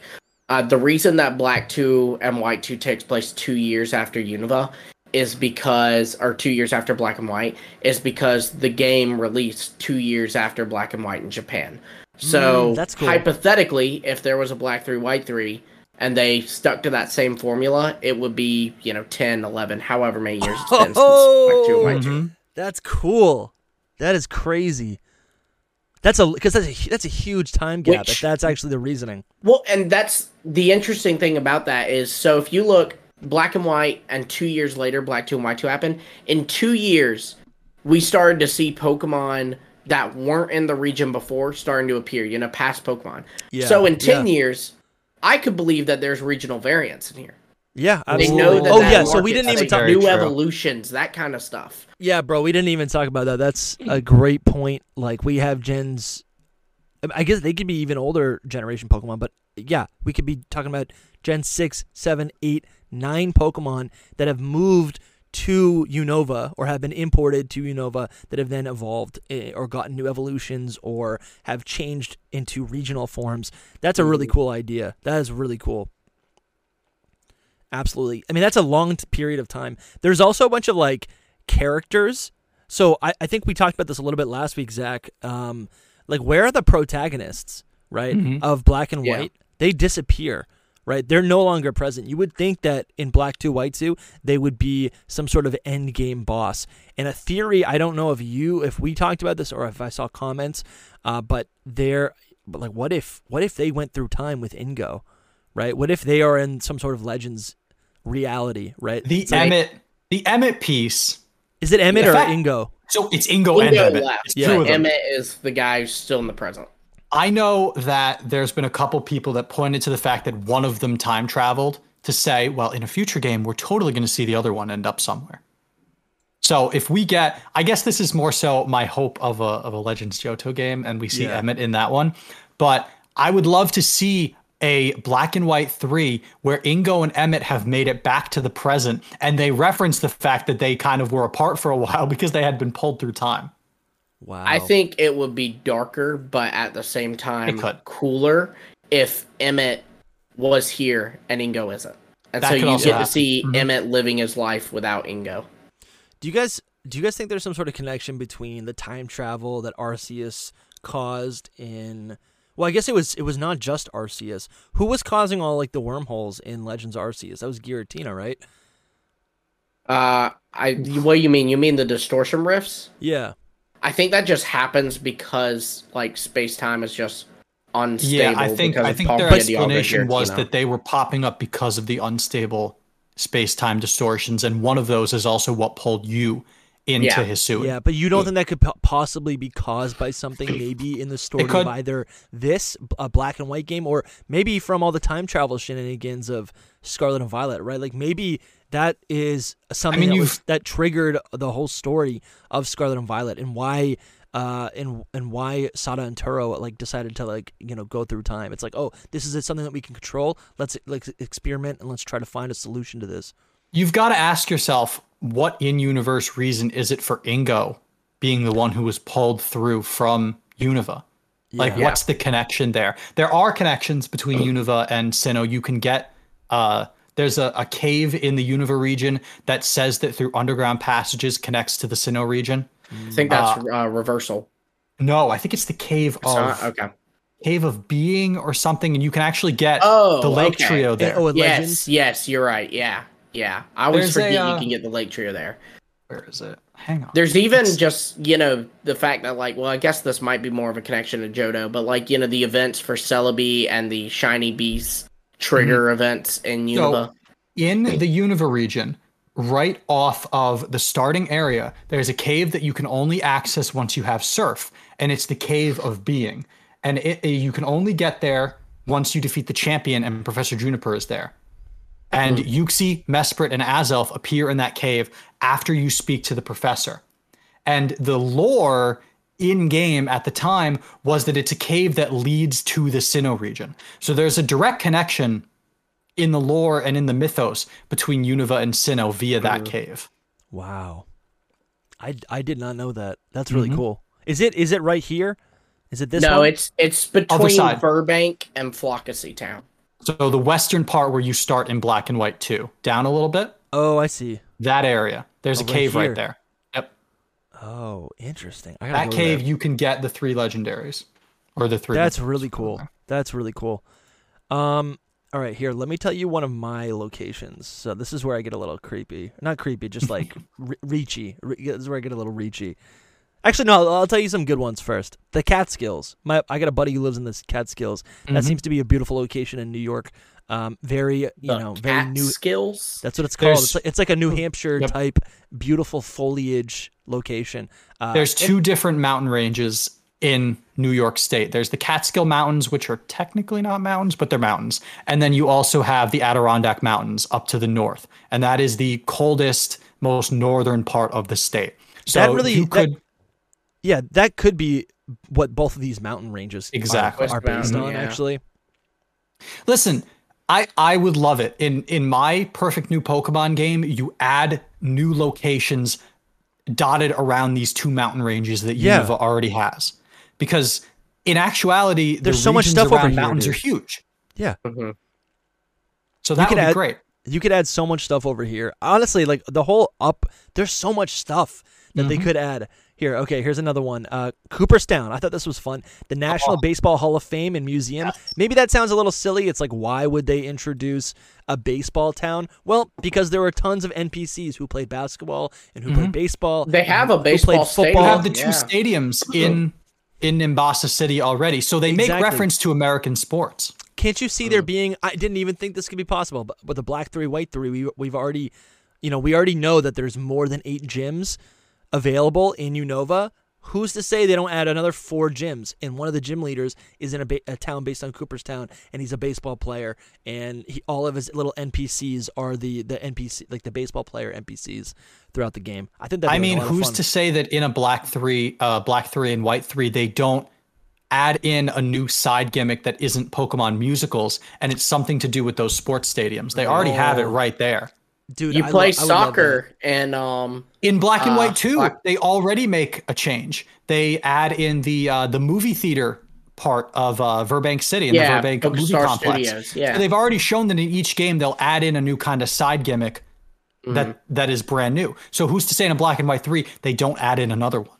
Yeah, well, I could see that. It's just like the picnic or camping feature. You can play it because like you can play soccer and picnicking on They've got that little area outside of Nimbasa City to the west, the part before you get on the bridge. They've got the trailer there. That's where Alder is. You have kind of like the campground-esque area. So they already have a spot where they could introduce something like that. Yeah, definitely. Let's, what about, I had Niagara Falls. There's plenty of lakes and national parks. Actually, you already mentioned Toronto. I thought Toronto was I'm like, that's right there. They probably could make some sort of connection. And that's what would be. They make reference to a faraway region, and then they don't tell us anything else. Yeah. Absolutely. You made a really. And good everybody point says Gen 10 is Canada. Exactly. Yes. It won't be, but then they'll still think it. I think Vermont is a really great location that they could add. Right. They obviously have proven that they're not afraid of introducing places that are outside of New York. We have all these locations in New Jersey. Where's the map right here? So okay, we got New York. This is obviously Manhattan. That's what Unova's based on. But there's inspiration from all of this area in New York, right? The New York State, the greater New York State. From my understanding, as someone who's born in New Hampshire, Vermont is where all of the New Yorkers go to vacation, where New Hampshire is where all the Massachusetts people go to vacation. So in my mind, I would love a town that's a little sleepy, it's like the little Shire, right? You got Lake Champlain, all of these sailboats. I've been there. I think it's beautiful in the summertime. I would love another location like that. You see on your map right there, Saratoga Springs? Yeah, let's go. Let's zoom in on Saratoga. That's where the Saratoga race course is. So imagine a location in a Black and White 3 where you have all of the horse-type Pokemon running a great race. You have the Mudsdale, the Rapidash. They import these Pokemon from other regions to take part in the Great Unovan Race. I love that. That'd be really cool. Have you been to that? Yes. That's cool. It's a sleepy, almost like a Massachusetts-esque town, but also has a race course. Yeah, so that's a great idea. My other idea was, why not give us a Boston? What is the ultimate rival to New York? It's Boston. How cool would that be, right? If there's almost like not the evil teams, but like that could be like the dark type trainers or something, right? Like kind of like Definitely that could. town in Galor, or I'm thinking of like Po Town. Like, Give us the Cheers bar. yeah. I want to walk in and there's a Pokemon version of where everybody knows your name playing. I think I think they could make a town that was inspired by both Cooperstown for the Baseball Hall of Fame, but then also maybe just like Boston, Massachusetts, and What then if- you have all of it's basically just a giant sports town, and it's like the rival. You already have a piece of Unova lore, which is the World Tournament, which honors champions and gym leaders of other regions. So what if they take the Cooperstown inspiration, maybe don't specifically do baseball, but there's a Hall of Fame there which recognizes champions and powerful trainers from the Pokemon world's history. And that's the hall that's there. And through it, you get to meet a lot of these older characters. Yeah, I think that'd be super cool. Lumi, you had some notes about the World Championship, the Pokemon World Tournament. The World right? Tournament, yeah. Like, would they? Because now, at the update it. time, they did the gym leaders from Kanto through Unova, because that's what existed. Would they now add Kalos gym leaders? Well, there's no Alolan gym leaders, but Galar gym leaders. What's the region we just played? Paldea gym leaders. The champions. Would they add those? What if they flipped it and did... So in the original games, when you went to the World Tournament, you battled a lot of champions and gym leaders and rivals from past games.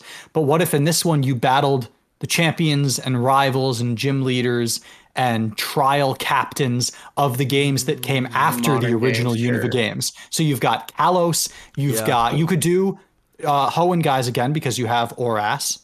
You have... you do Kanto because Let's Go. Kanto, you could do Let's Go. Wait a minute. You actually have all the regions except for Johto. Oh, because they're gonna save that for the Johto game. I see. The thing is, okay, these are all great ideas, and I think that's something that's would not even be that difficult to implement. Like, you literally just need to create a model, and then the Pokemon are already created. That's not a hard thing to add. But why did they not add that into Gen 7 with the battle tree? Right? They only added in like a handful of characters, and they weren't Battle even tree like. is disappointing. It's so disappointing. I'm like, you added Wally. How is that canonical? Like, and everyone Gary and Ash age, or Red they and Blue age, age, but no one else ages, right? So, and I don't know if that's like, it's just Game Freak logic. But I would chalk it up to an oversight. Probably.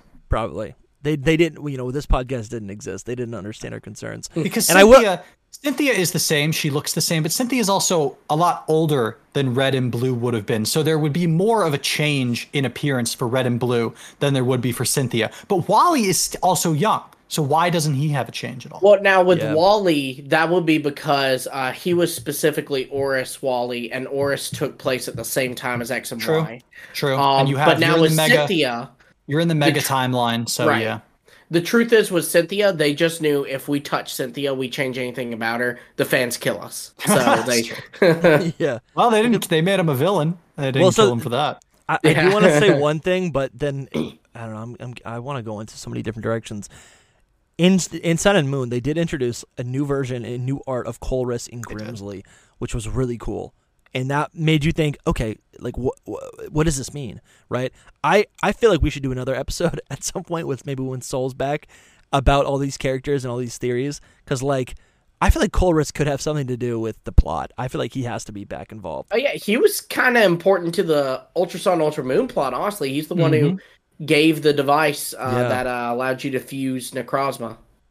Man, that's crazy. So, okay, I'm looking at the map again, and when I zoom out, I would love to say, let's go to Boston, let's go to New Hampshire. That sounds great, right? Let's go to like random Portland, Maine.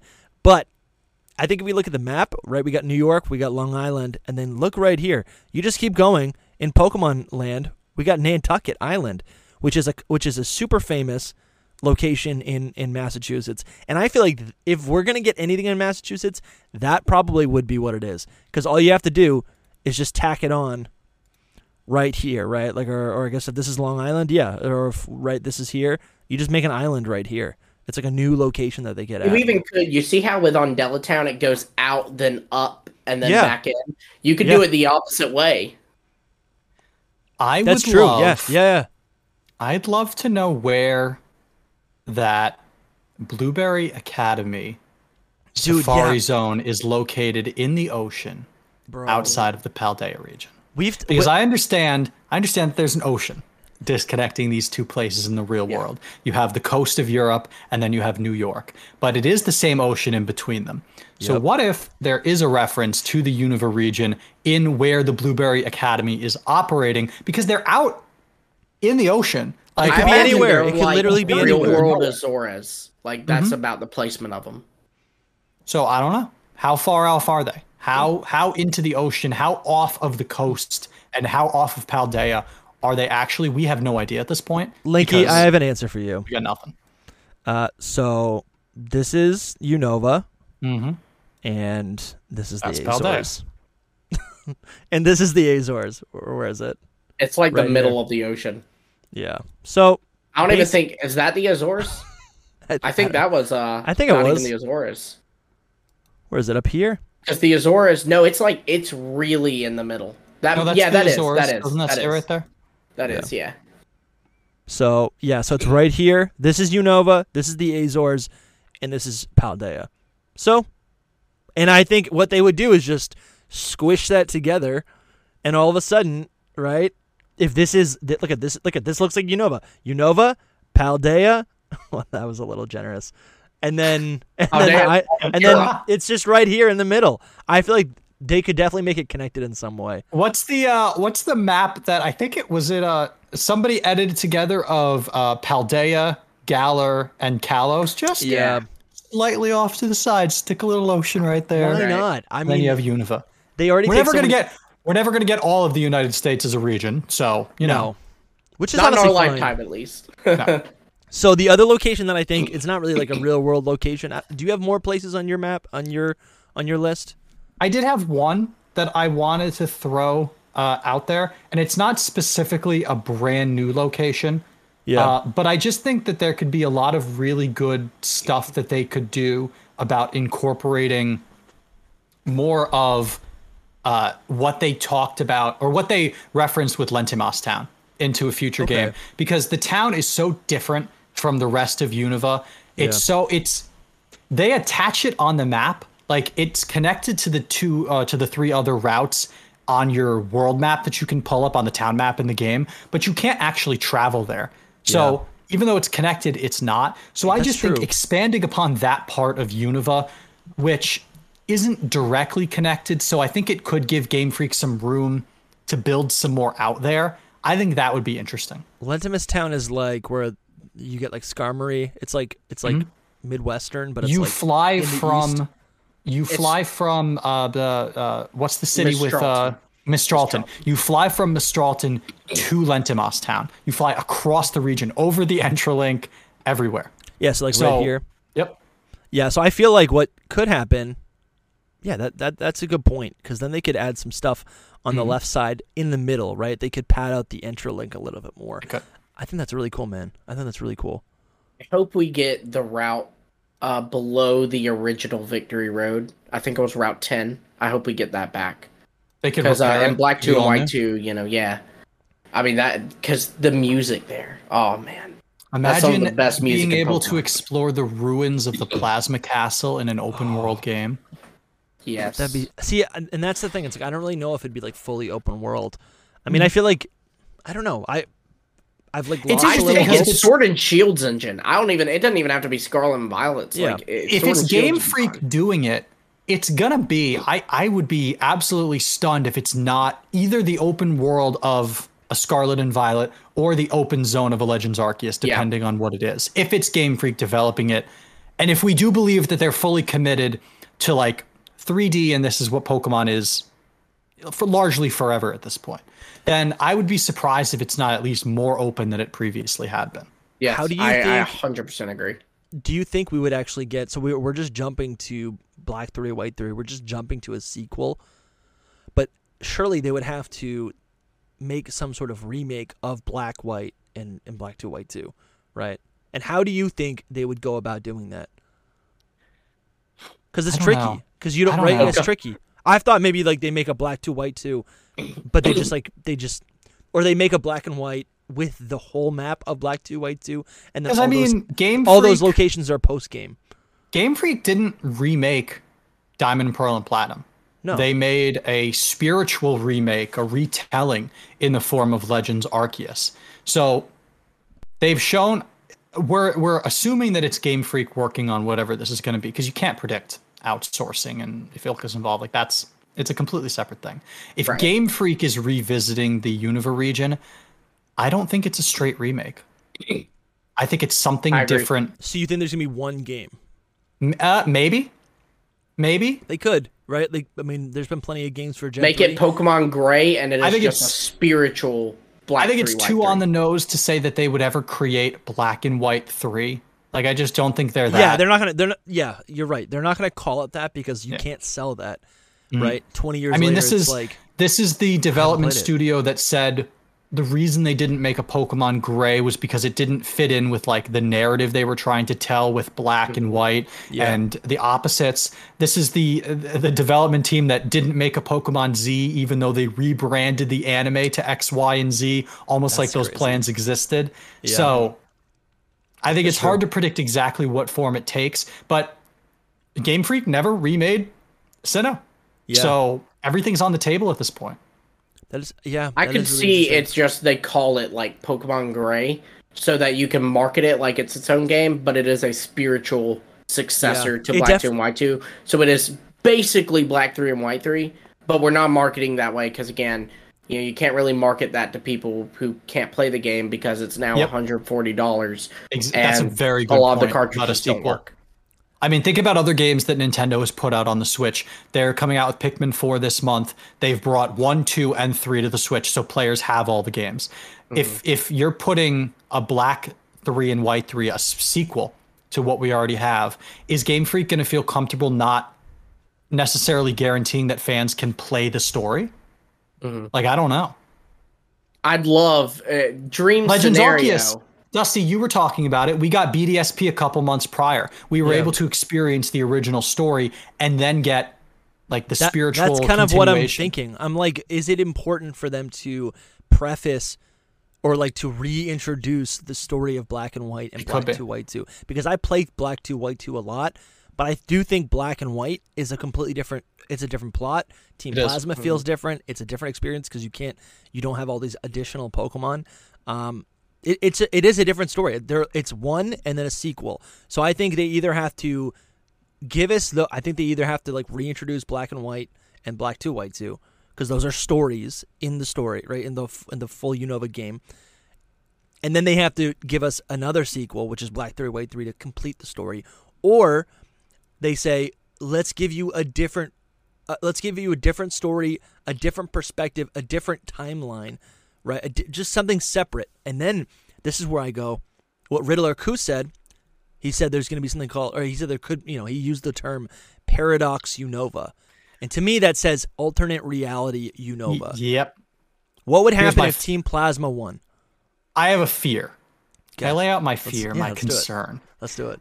I have a hard time seeing a future where we get remakes of Black and White, and then we get remakes of Black and White 2.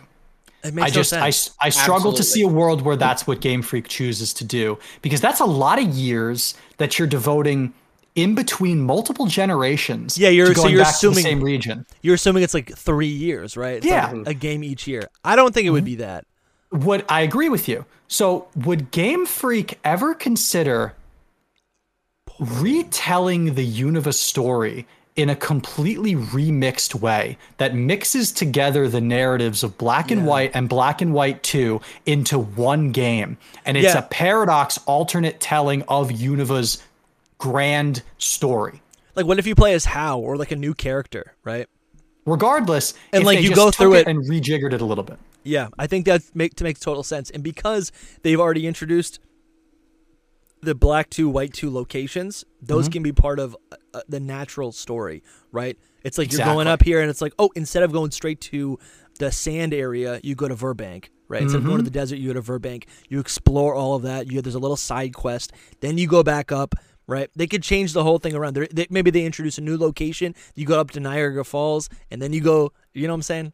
And wouldn't it just be so Pokemon to create a new game that spurns a controversy of people going, they're changing the story that everybody likes. They're abandoning these story beats. How could they do this? Is the story really that for a great? game that people didn't like when it first came out, but now everyone has like grown to love. I could see it so easily. Yeah, the people who are yelling are the people who grew up with it, who liked it since the beginning. That's what's going on. I think, I think there's a lot of potential, and it's tricky because I'm like, all we can predict is what they've done in the past. Yeah. And I think it really would make sense if we get a game, an experience of a game that's something that we don't expect. Because I think that's actually how you have to do it. I think it's much better if Game Freak approaches every remake or every new gen with a new perspective, and they want to give us an experience that's tailored to whatever that region is, right?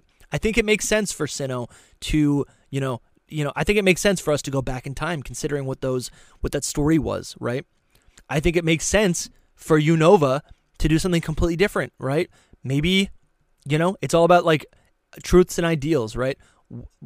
What is the opposite experience that we experienced in the original games? Maybe that's what we need to experience, right?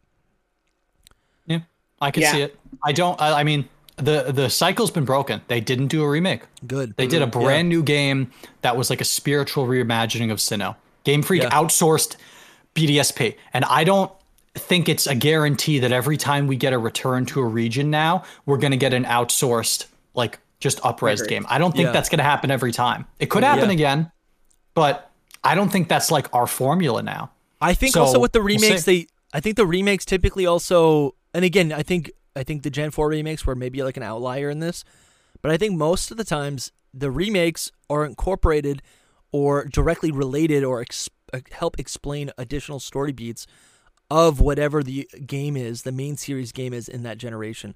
So you have Mega Evolution and that whole phenomenon being a complete through line through X and Y and Omega Ruby and Alpha Sapphire. That was something that didn't originally exist in the Hoenn region, but you had all these additional story beats, right, that helped explain what Mega Evolution was, and it totally expanded the lore. So I think whatever we get for Generation 5, there's going to be tie-ins to the story and the lore and the mysteries, right? All these unanswered things of Scarlet and Violet, right? I mean, counterpoint, though, how did Legends Arceus do that with Sword and Shield? Well, that's what I'm saying. I don't totally, I haven't put that together, but I do know that was a big thing in Omega Ruby and Alpha Sapphire. And I think a lot of us understand that Gen 4 was kind of an outlier in that sense, right? With Fire Red and Leaf Green, it literally takes place during the same time period. It's like the events of Fire Red and Leaf Green take place during the same time as Ruby, Sapphire, and Emerald. Yeah, but I think they've strayed away from that formula is what I'm saying. Because like Sun and Moon, you had Sun, Moon, Ultra Sun, Ultra Moon, Let's Go Pikachu and Eevee. And yeah, there are a few characters from Sun and Moon because like Linky's been saying, they want to, tie some stuff back to it. But like Z-moves weren't present. Ultra Beasts weren't present. Like the big themes of Sun and Moon were still not present. Then you have Brilliant Diamond, Shining Pearl, and Legends Arceus. Not really any themes from Sword and Shield. Shirts and teases like rapid or agile style and strong style. Clearly, that has a correlation with the Urshifu forms. But I mean, there was no Gigantamax. There was no, really touch him with the Galar story. I think that's a fair rebuttal. I also think there are connections between Heart Gold, Soul Silver, and the Gen 4 games as well, right? The regions. Oh, there absolutely are. Linky, you touched this in your most recent video. There's a ton of connections geographically. That's why I'll be so sad if we return to Unova next year, because there's so many story beats that they hit on in Legends Arceus that connect to the Johto region, connect to things we learned about in Heart Gold and Soul Silver, the Sinjo area of the map connecting Johto and Sinnoh, how you can take an Arceus there and give yourself an egg of Dialga, Palkia, and Giratina. Yep. You get to Cynthia is there, and she helps you do this. Like in some of the text we read in the Hisui region, we learn about how the Celestica people that are now the Diamond and Pearl clan come from the Sinjo part of the world. It's all there for us to eventually get another story telling us what happens in Johto. I think it's just a matter of when that eventually comes to fruition. Because one day we're going back to Johto. It might not be next year, but one day that's going to get picked up again. And Well, I think what I'm that's trying to the plan is they want Johto to be. I think the reason do Unova next year is because they want to do Johto and Gen 10, because Gen 10 will be a big game changing generation. Yeah. That'll be the next black white, the next red blue. Like that'll be. It's a huge deal. That's a big thing you can market, and so I think they would want to end that generation, go back to Johto, because by going back to Johto, you also probably go back to Kanto. Yeah. And so they are going back to the OG, because it was always planned Kanto and Johto. Those were the original games, I do have one counter. Okay. My counter would be is that Pokemon likes to keep all of its stuff as fresh as possible because it is an enormous marketing giant. They want to keep all their regions, all their Pokemon as fresh and in the minds of people as possible so they can sell plushes and trading cards and reference them in the anime and keep them in the minds of people growing up. Have we at any point in Pokemon's history returned to a newer location in the years prior before going back to the one before? So after we got Omega Ruby and Alpha Sapphire, and then the next games that we got remade were Let's Go Pikachu and Eevee, a return to Kanto, which follows the fact that we got Ruby and Sapphire, we got Fire Red and Leaf Green, then we had Emerald, the third version. Then we went to Sinnoh, and the next remakes were BDSP and Legends Arceus. Is Pokemon going to jump over Johto, which is chronologically next, just to go to Unova? But that's what I think is that they would swap them, because for one, they like to keep us on our toes. That's the thing for me. Expecting Pokemon Gray, no, Pokemon Black 2 and White 2. They like to, you're expecting Pokemon whatever the third version of Sword and Shield will be? No, DLC. So I think they would go, people are expecting Johto next year, so we're going to switch them. We're not skipping Johto. We're switching its place with Unova on the timeline. Doing Unova first, then the next remakes Johto. Which is something that they did when they remade Heart Gold, Soul Silver. Anyone would expect Diamond and Pearl to come out and then Platinum, and they didn't do that. They gave us Heart Gold, Soul Silver, and then return to the third version. I think the main thing here that I'm kind of understanding is that whatever game comes next, the story will tie into whatever story and narrative they're trying to tell in Generation 9. I think there's going to be some through lines. Gen 8 was weird. Gen 8 was very weird. I think Gen 8 and everything in it, even Let's Go, I consider that Gen 8 because it's a Switch era, right? Again, that's a little bit still Gen 7. We can't have this conversation. How is it? Okay, this is what I'm saying. Let's Go is Gen 7. What I'm saying is I want to believe this theory because I do think Unova has a lot of potential, but not to fact check you on your own podcast. But Platinum came out before Heart Gold and Soul Silver. Did it really? Yes. Yeah, it was Diamond and Pearl, Platinum, then Heart Gold and Soul Silver. You're thinking it was Ruby and Sapphire, Fire Red, Leaf Green, then Emerald. Yes, but that's then what the I'm next time they did. Well, that's what I meant. So that's what so I was right the whole time. Yeah, no, that's a good point. I think it's very easy to be like, oh, we found some connections. This has to be next. I do this. Are you two arguing about if Let's Go is Gen 7 or Gen 8? Listen. Yes, he thinks Listen. Listen. This is what it is. By the old standard, right? It's depending on how you look at it. By the old standards, it's obviously a Generation 7 game on a new console, which is fine. But I will say, Let's Go functions and works directly with, I guess I would say directly with Home, which then directly functions with all the other Gen 8 games. And it's a little bit removed. It's kind of like a 7.5, a Gen 7.5. But that's still a 7, isn't it? Yes, but I do think... Aren't there Alolan forms that you can also acquire in Let's Go? Let's Go, yeah. Yes, then also... Because it comes after, but you can also... When they added backwards compatibility with the recent Home update, Let's Go is not included. It is for Sword and Shield, Legends Arceus, Brilliant Diamond, Shiny Pearl, Gen 8, and Gen 9. Yes, I recognize that it's kind of in a limbo point, and I think that actually works to my point. Limbo point.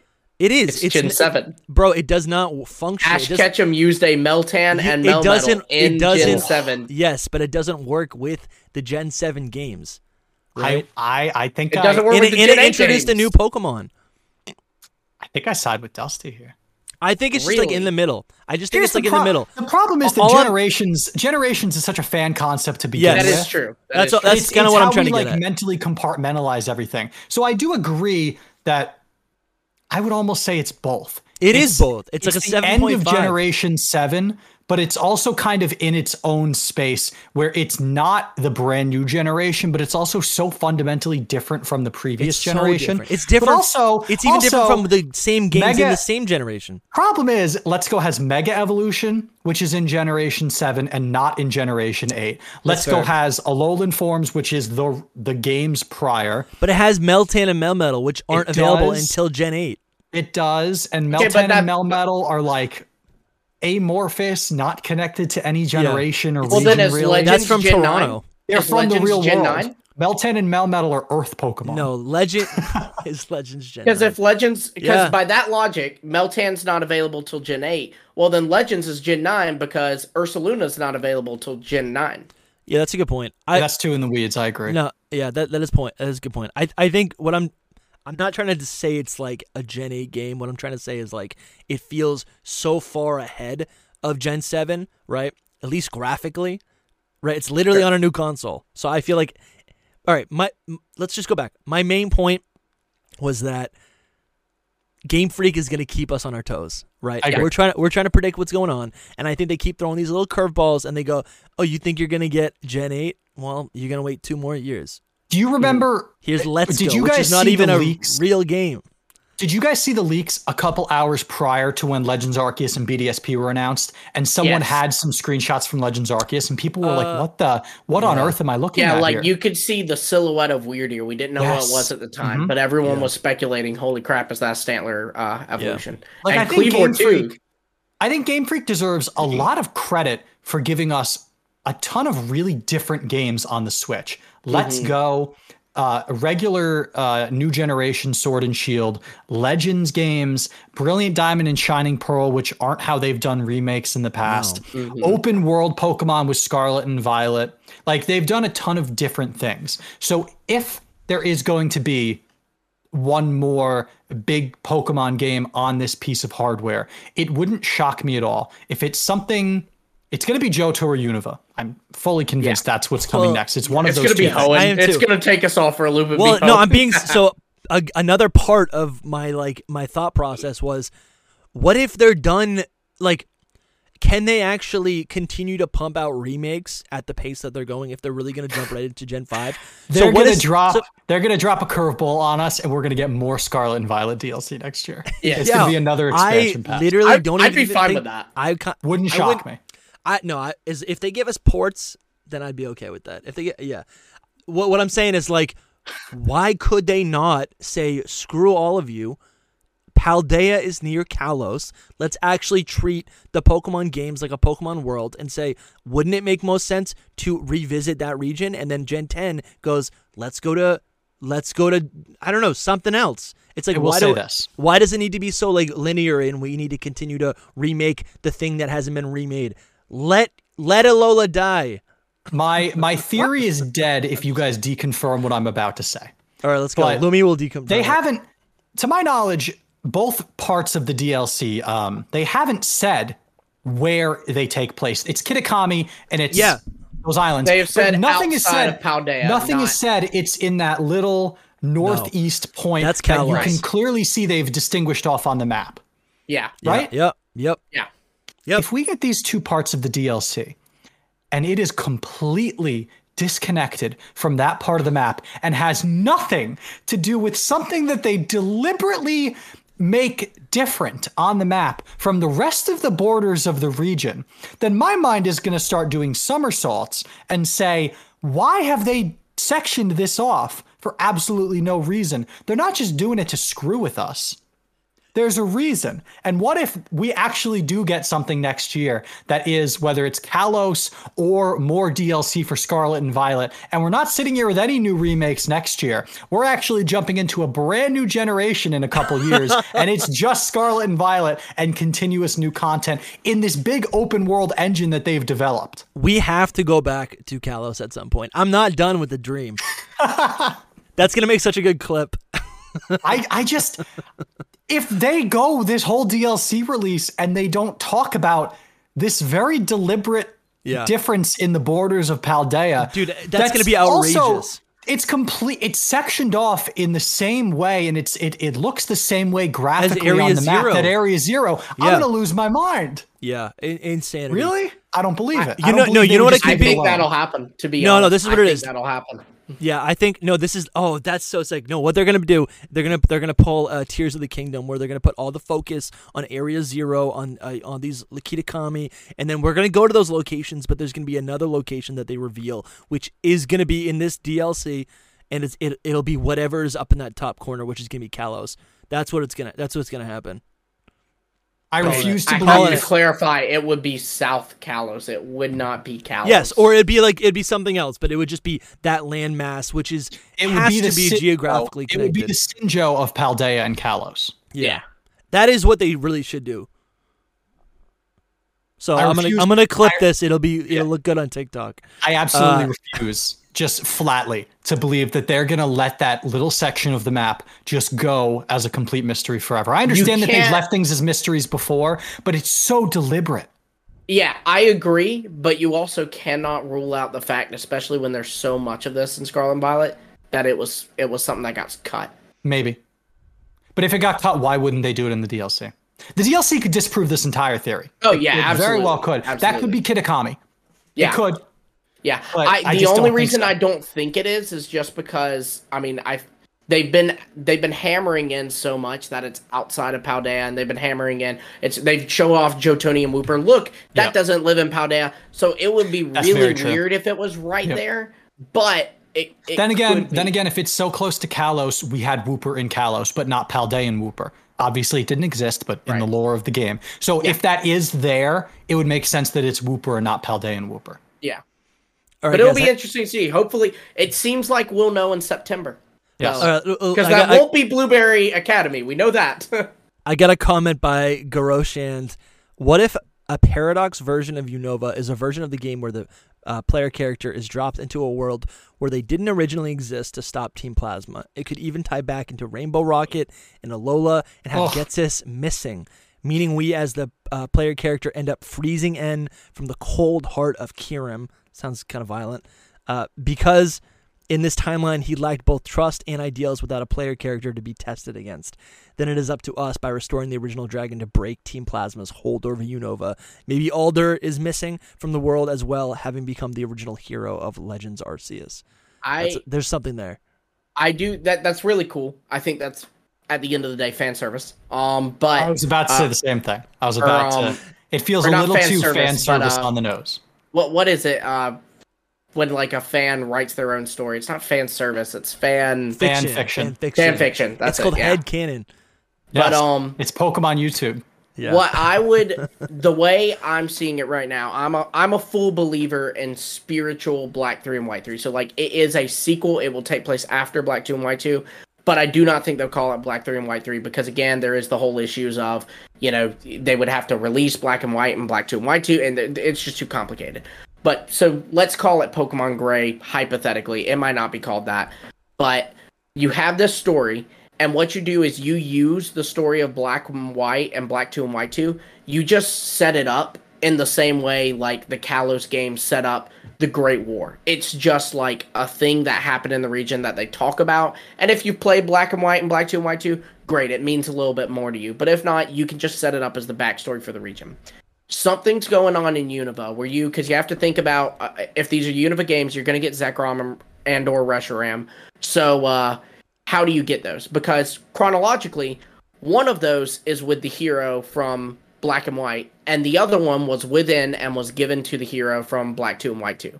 So I think the plot would be about having to find those missing heroes to unite the dragons again, because something apocalyptic's going on, or maybe it's an evil team leader. I don't know, but you're having to unite the dragons. So we do also finally get to see what the original dragon looked like.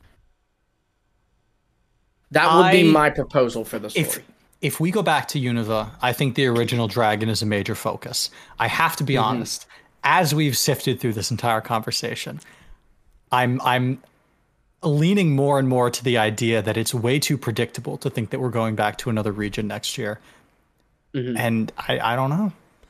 Yeah, this whole thing started like a year ago. I was like, "Oh, Johto has to be next." Right? That's what, and I thought I was the ridiculous one because people keep. I'll give you credit. I still- gotta give it to you on that one, by the way, because I don't think like the community assumption for Johto has grown. Like it hasn't always 100%. been this sure. I think Toby has contributed to that. He equally has been talking about Johto, but I remember the talking about it a lot. Kitakami stuff And people helped too. It's literally That's true, like yeah. Johto vibes. But it makes sense, and I think both of these feel like options. I just think a lot of people originally were talking about Gen 5, and I was like, what do you mean? We just got Gen 4. But Right. it has grown to the point now where they're both really popular, and then by default as a hipster, right, I want to be like, no, we're not going to get either of them. Let's give us something different, right? Because DLC, it's kind of cool. DLC kind of functions as a new region, right? Like Kitakami is literally a new region. It's part of it's obviously in a massive region, but it's literally a new location that's presumably not connected to Paldea, which is, I mean, I think that's not awesome. Paldea. It has made that very clear. It said Like, this is outside of Paldea's borders. I think that is so cool. I think that is really cool. Not for nothing, not to say old patterns always rule and are true at the end of the day, but when was the last time we had 2 generations in a row that included remakes? 2 generations in a row. I think Like it was a remake remakes. Gen It was 3 Gen and Gen 3 and 4. Gen 4. Gen 3 and But- Gen but- 4. But the Pokemon everything was so much smaller back then. Yeah, right? it's been a long time. Like Sword and Shield had right? They had BDSP They had Oris. and Legends Sword Shield Arceus. had Oris, yeah. Yeah, Gen 8 had Sword, Let's Go. I don't know why I said and X and Y. I was BDSP. thinking Gen 8 X had and Y. Let's Go. Actually, Yeah. no, we had 2 remakes. X and back Y then. had Oris. We had Gen 7 with Let's Go Pikachu and Eevee. And So then it was Gen 8 Oris, with then BDSP. Let's Go Pikachu and Eevee. We then- really do get Sorry, now I'm remakes trying to- often nowadays. Well, I thought you meant traditional remakes. If you mean the very traditional remakes, then that would just be Gen 3 and 4. We haven't had we haven't had traditional remakes in a very Oras, right? Is that the last Well, traditional Brilliant Diamond Shining kind of Pearl, remake? I think, is supposed to be that. Just It by is. the naming scheme, they put an adjective before the name. You Yes. Dude, another thing that we didn't even talk about, and I just want to bring this up every time we mention a remake. If we're actually getting a Unova game that's 15 years in the future, that means all of the characters in the region, right, as a character itself, have all aged up, and there's all of this progression, right? People have stepped down. Maybe Roxy is now really introverted, and she's not as loud and young as she once was. What if Bryson is retired, right? It's like we have all this shifting throughout the region, which is going to make it feel like a whole different experience. Bryson's gone full-time actor. Yeah, I can see a world, given the He's been themes of Black canceled. and White, the fact that they basically, the Black and White Pokedex was completely made up of brand new Pokemon. They didn't bring anything. It was a soft reboot. I could see a world where when they eventually go back to Unova, Game Freak, as much as people like to rag on them, they still put a lot of time and effort into the theming of Pokemon and the region and why they do what they do. Even though people would like them to work on these things longer, I could see a world where we get a whole refreshed cast of characters in the Unova region in a Black and White 3 Dude, Iris. or a new I didn't even Unova. think of it. Iris will be an Bianca adult. could be the professor now, not just the professor's aide. Yeah, I like that. I like that. I would not like if Sharon was the champion. No, they he would wouldn't. totally He'd be a do gym that. leader. I could I see know. that. He's he would already be a the gym champion. leader. She's the professor. Yeah. And That's what I'm saying. But I don't like Sharon. I think he's too boring. Oh, you know what? You have one of the really cool things to me, at least from so Black serious. and White, was the Psychic Elite Four member was Caitlyn from Yeah. the Battle Frontier Sinnoh Johto. Well, in Black 2 and White 2 at PokeStar Studios, Sabrina is there as an actress. What if Sabrina now has moved to Unova and is a gym leader or something there? That's cool. I know. Oh, that's so cool. That's like Koga moving up to become an Elite Right. Four member. Dude, that would be really cool. They could even take characters throughout, throughout Gen 9 or throughout 8, 7, whatever, and move those over. Are there as well. are there any Scarlet and Violet characters that we know are from the Unova region? I mean, I Were don't- there any? Well, I mean, Zach might know seemingly there is the kid that Ku is teasing. Seemingly, that's the speculation. Yeah, that's true. on him. Okay. But he's Interesting. we don't even know him yet. Yeah, we don't know him, but the speculation is that he's like Yeah. Drayden's grandson or something. Because Game Freak has enough of a track record now that they really heavily tease what's coming next in these games, which is why the Kitakami thing and Johto, but then the counter of Unova is so interesting because if you're just looking at the DLC and you're ignoring leaks and all of that, it feels like they're screaming Johto in your face. It really does. It does. I know. Soul's opinion is I'd that say they're doing that to hold us off. Maybe. I'd say the counterpoint to that too is I think they're aware. Everyone thinks that it is either Johto or Unova. Let's make them not know which one it is. So they give us a ton of Johto stuff. They give us a ton of, like, think about the paradoxes that we're getting with DLC. You know, it's the beasts from Johto and the swords from Unova. You know, also just interestingly enough, in the anime, they gave in Journeys a decent bit of love. So Gen 8 anime, they gave a decent bit of love to Iris. They now made her the champion in the anime, which she was previously not. She had they gave her. Well, she was champion in Black and White too.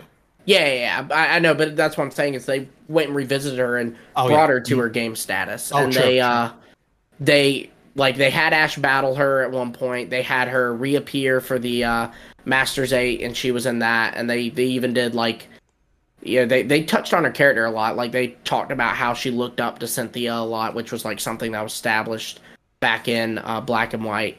So I mean, there was a decent bit of Unova love there in that regard. All right, so some gym leaders from Gen 9 that I think would be kind of cool to head over to like a Gen 5 remake, even if it's just cameos. I think it'd be funny if Larry was on a business trip. That's classic, right? You have Rhyme, the ghost type gym leader. She's a rapper. You know, New York City, baby. Right? That's am I wrong? Is that's where rap started, right? Or hip hop was created. I mean, a lot of it stems. I know it's the United States, but jazz was created in New York City. R&B became really big in New York City. So a lot of that has its roots culturally in New York City. Yeah, I would love that. That would be so cool. Yeah, big rap fan, so that'd be really cool to see her in Unova. We've got Tulip, who's another model, and she's a psychic type, and I'm like, that's her and Sabrina. I could even see Iono at the PokeStar Studios. Oh. Right? Absolutely, yes. So I think those would be really cool. You know what would be neat? That little advertisement you had mentioned earlier, Linky, with the Pikachu. If you're just walking in the city and it's like Iono's stream. Like, she's not even in the game, but they just have like a stream on.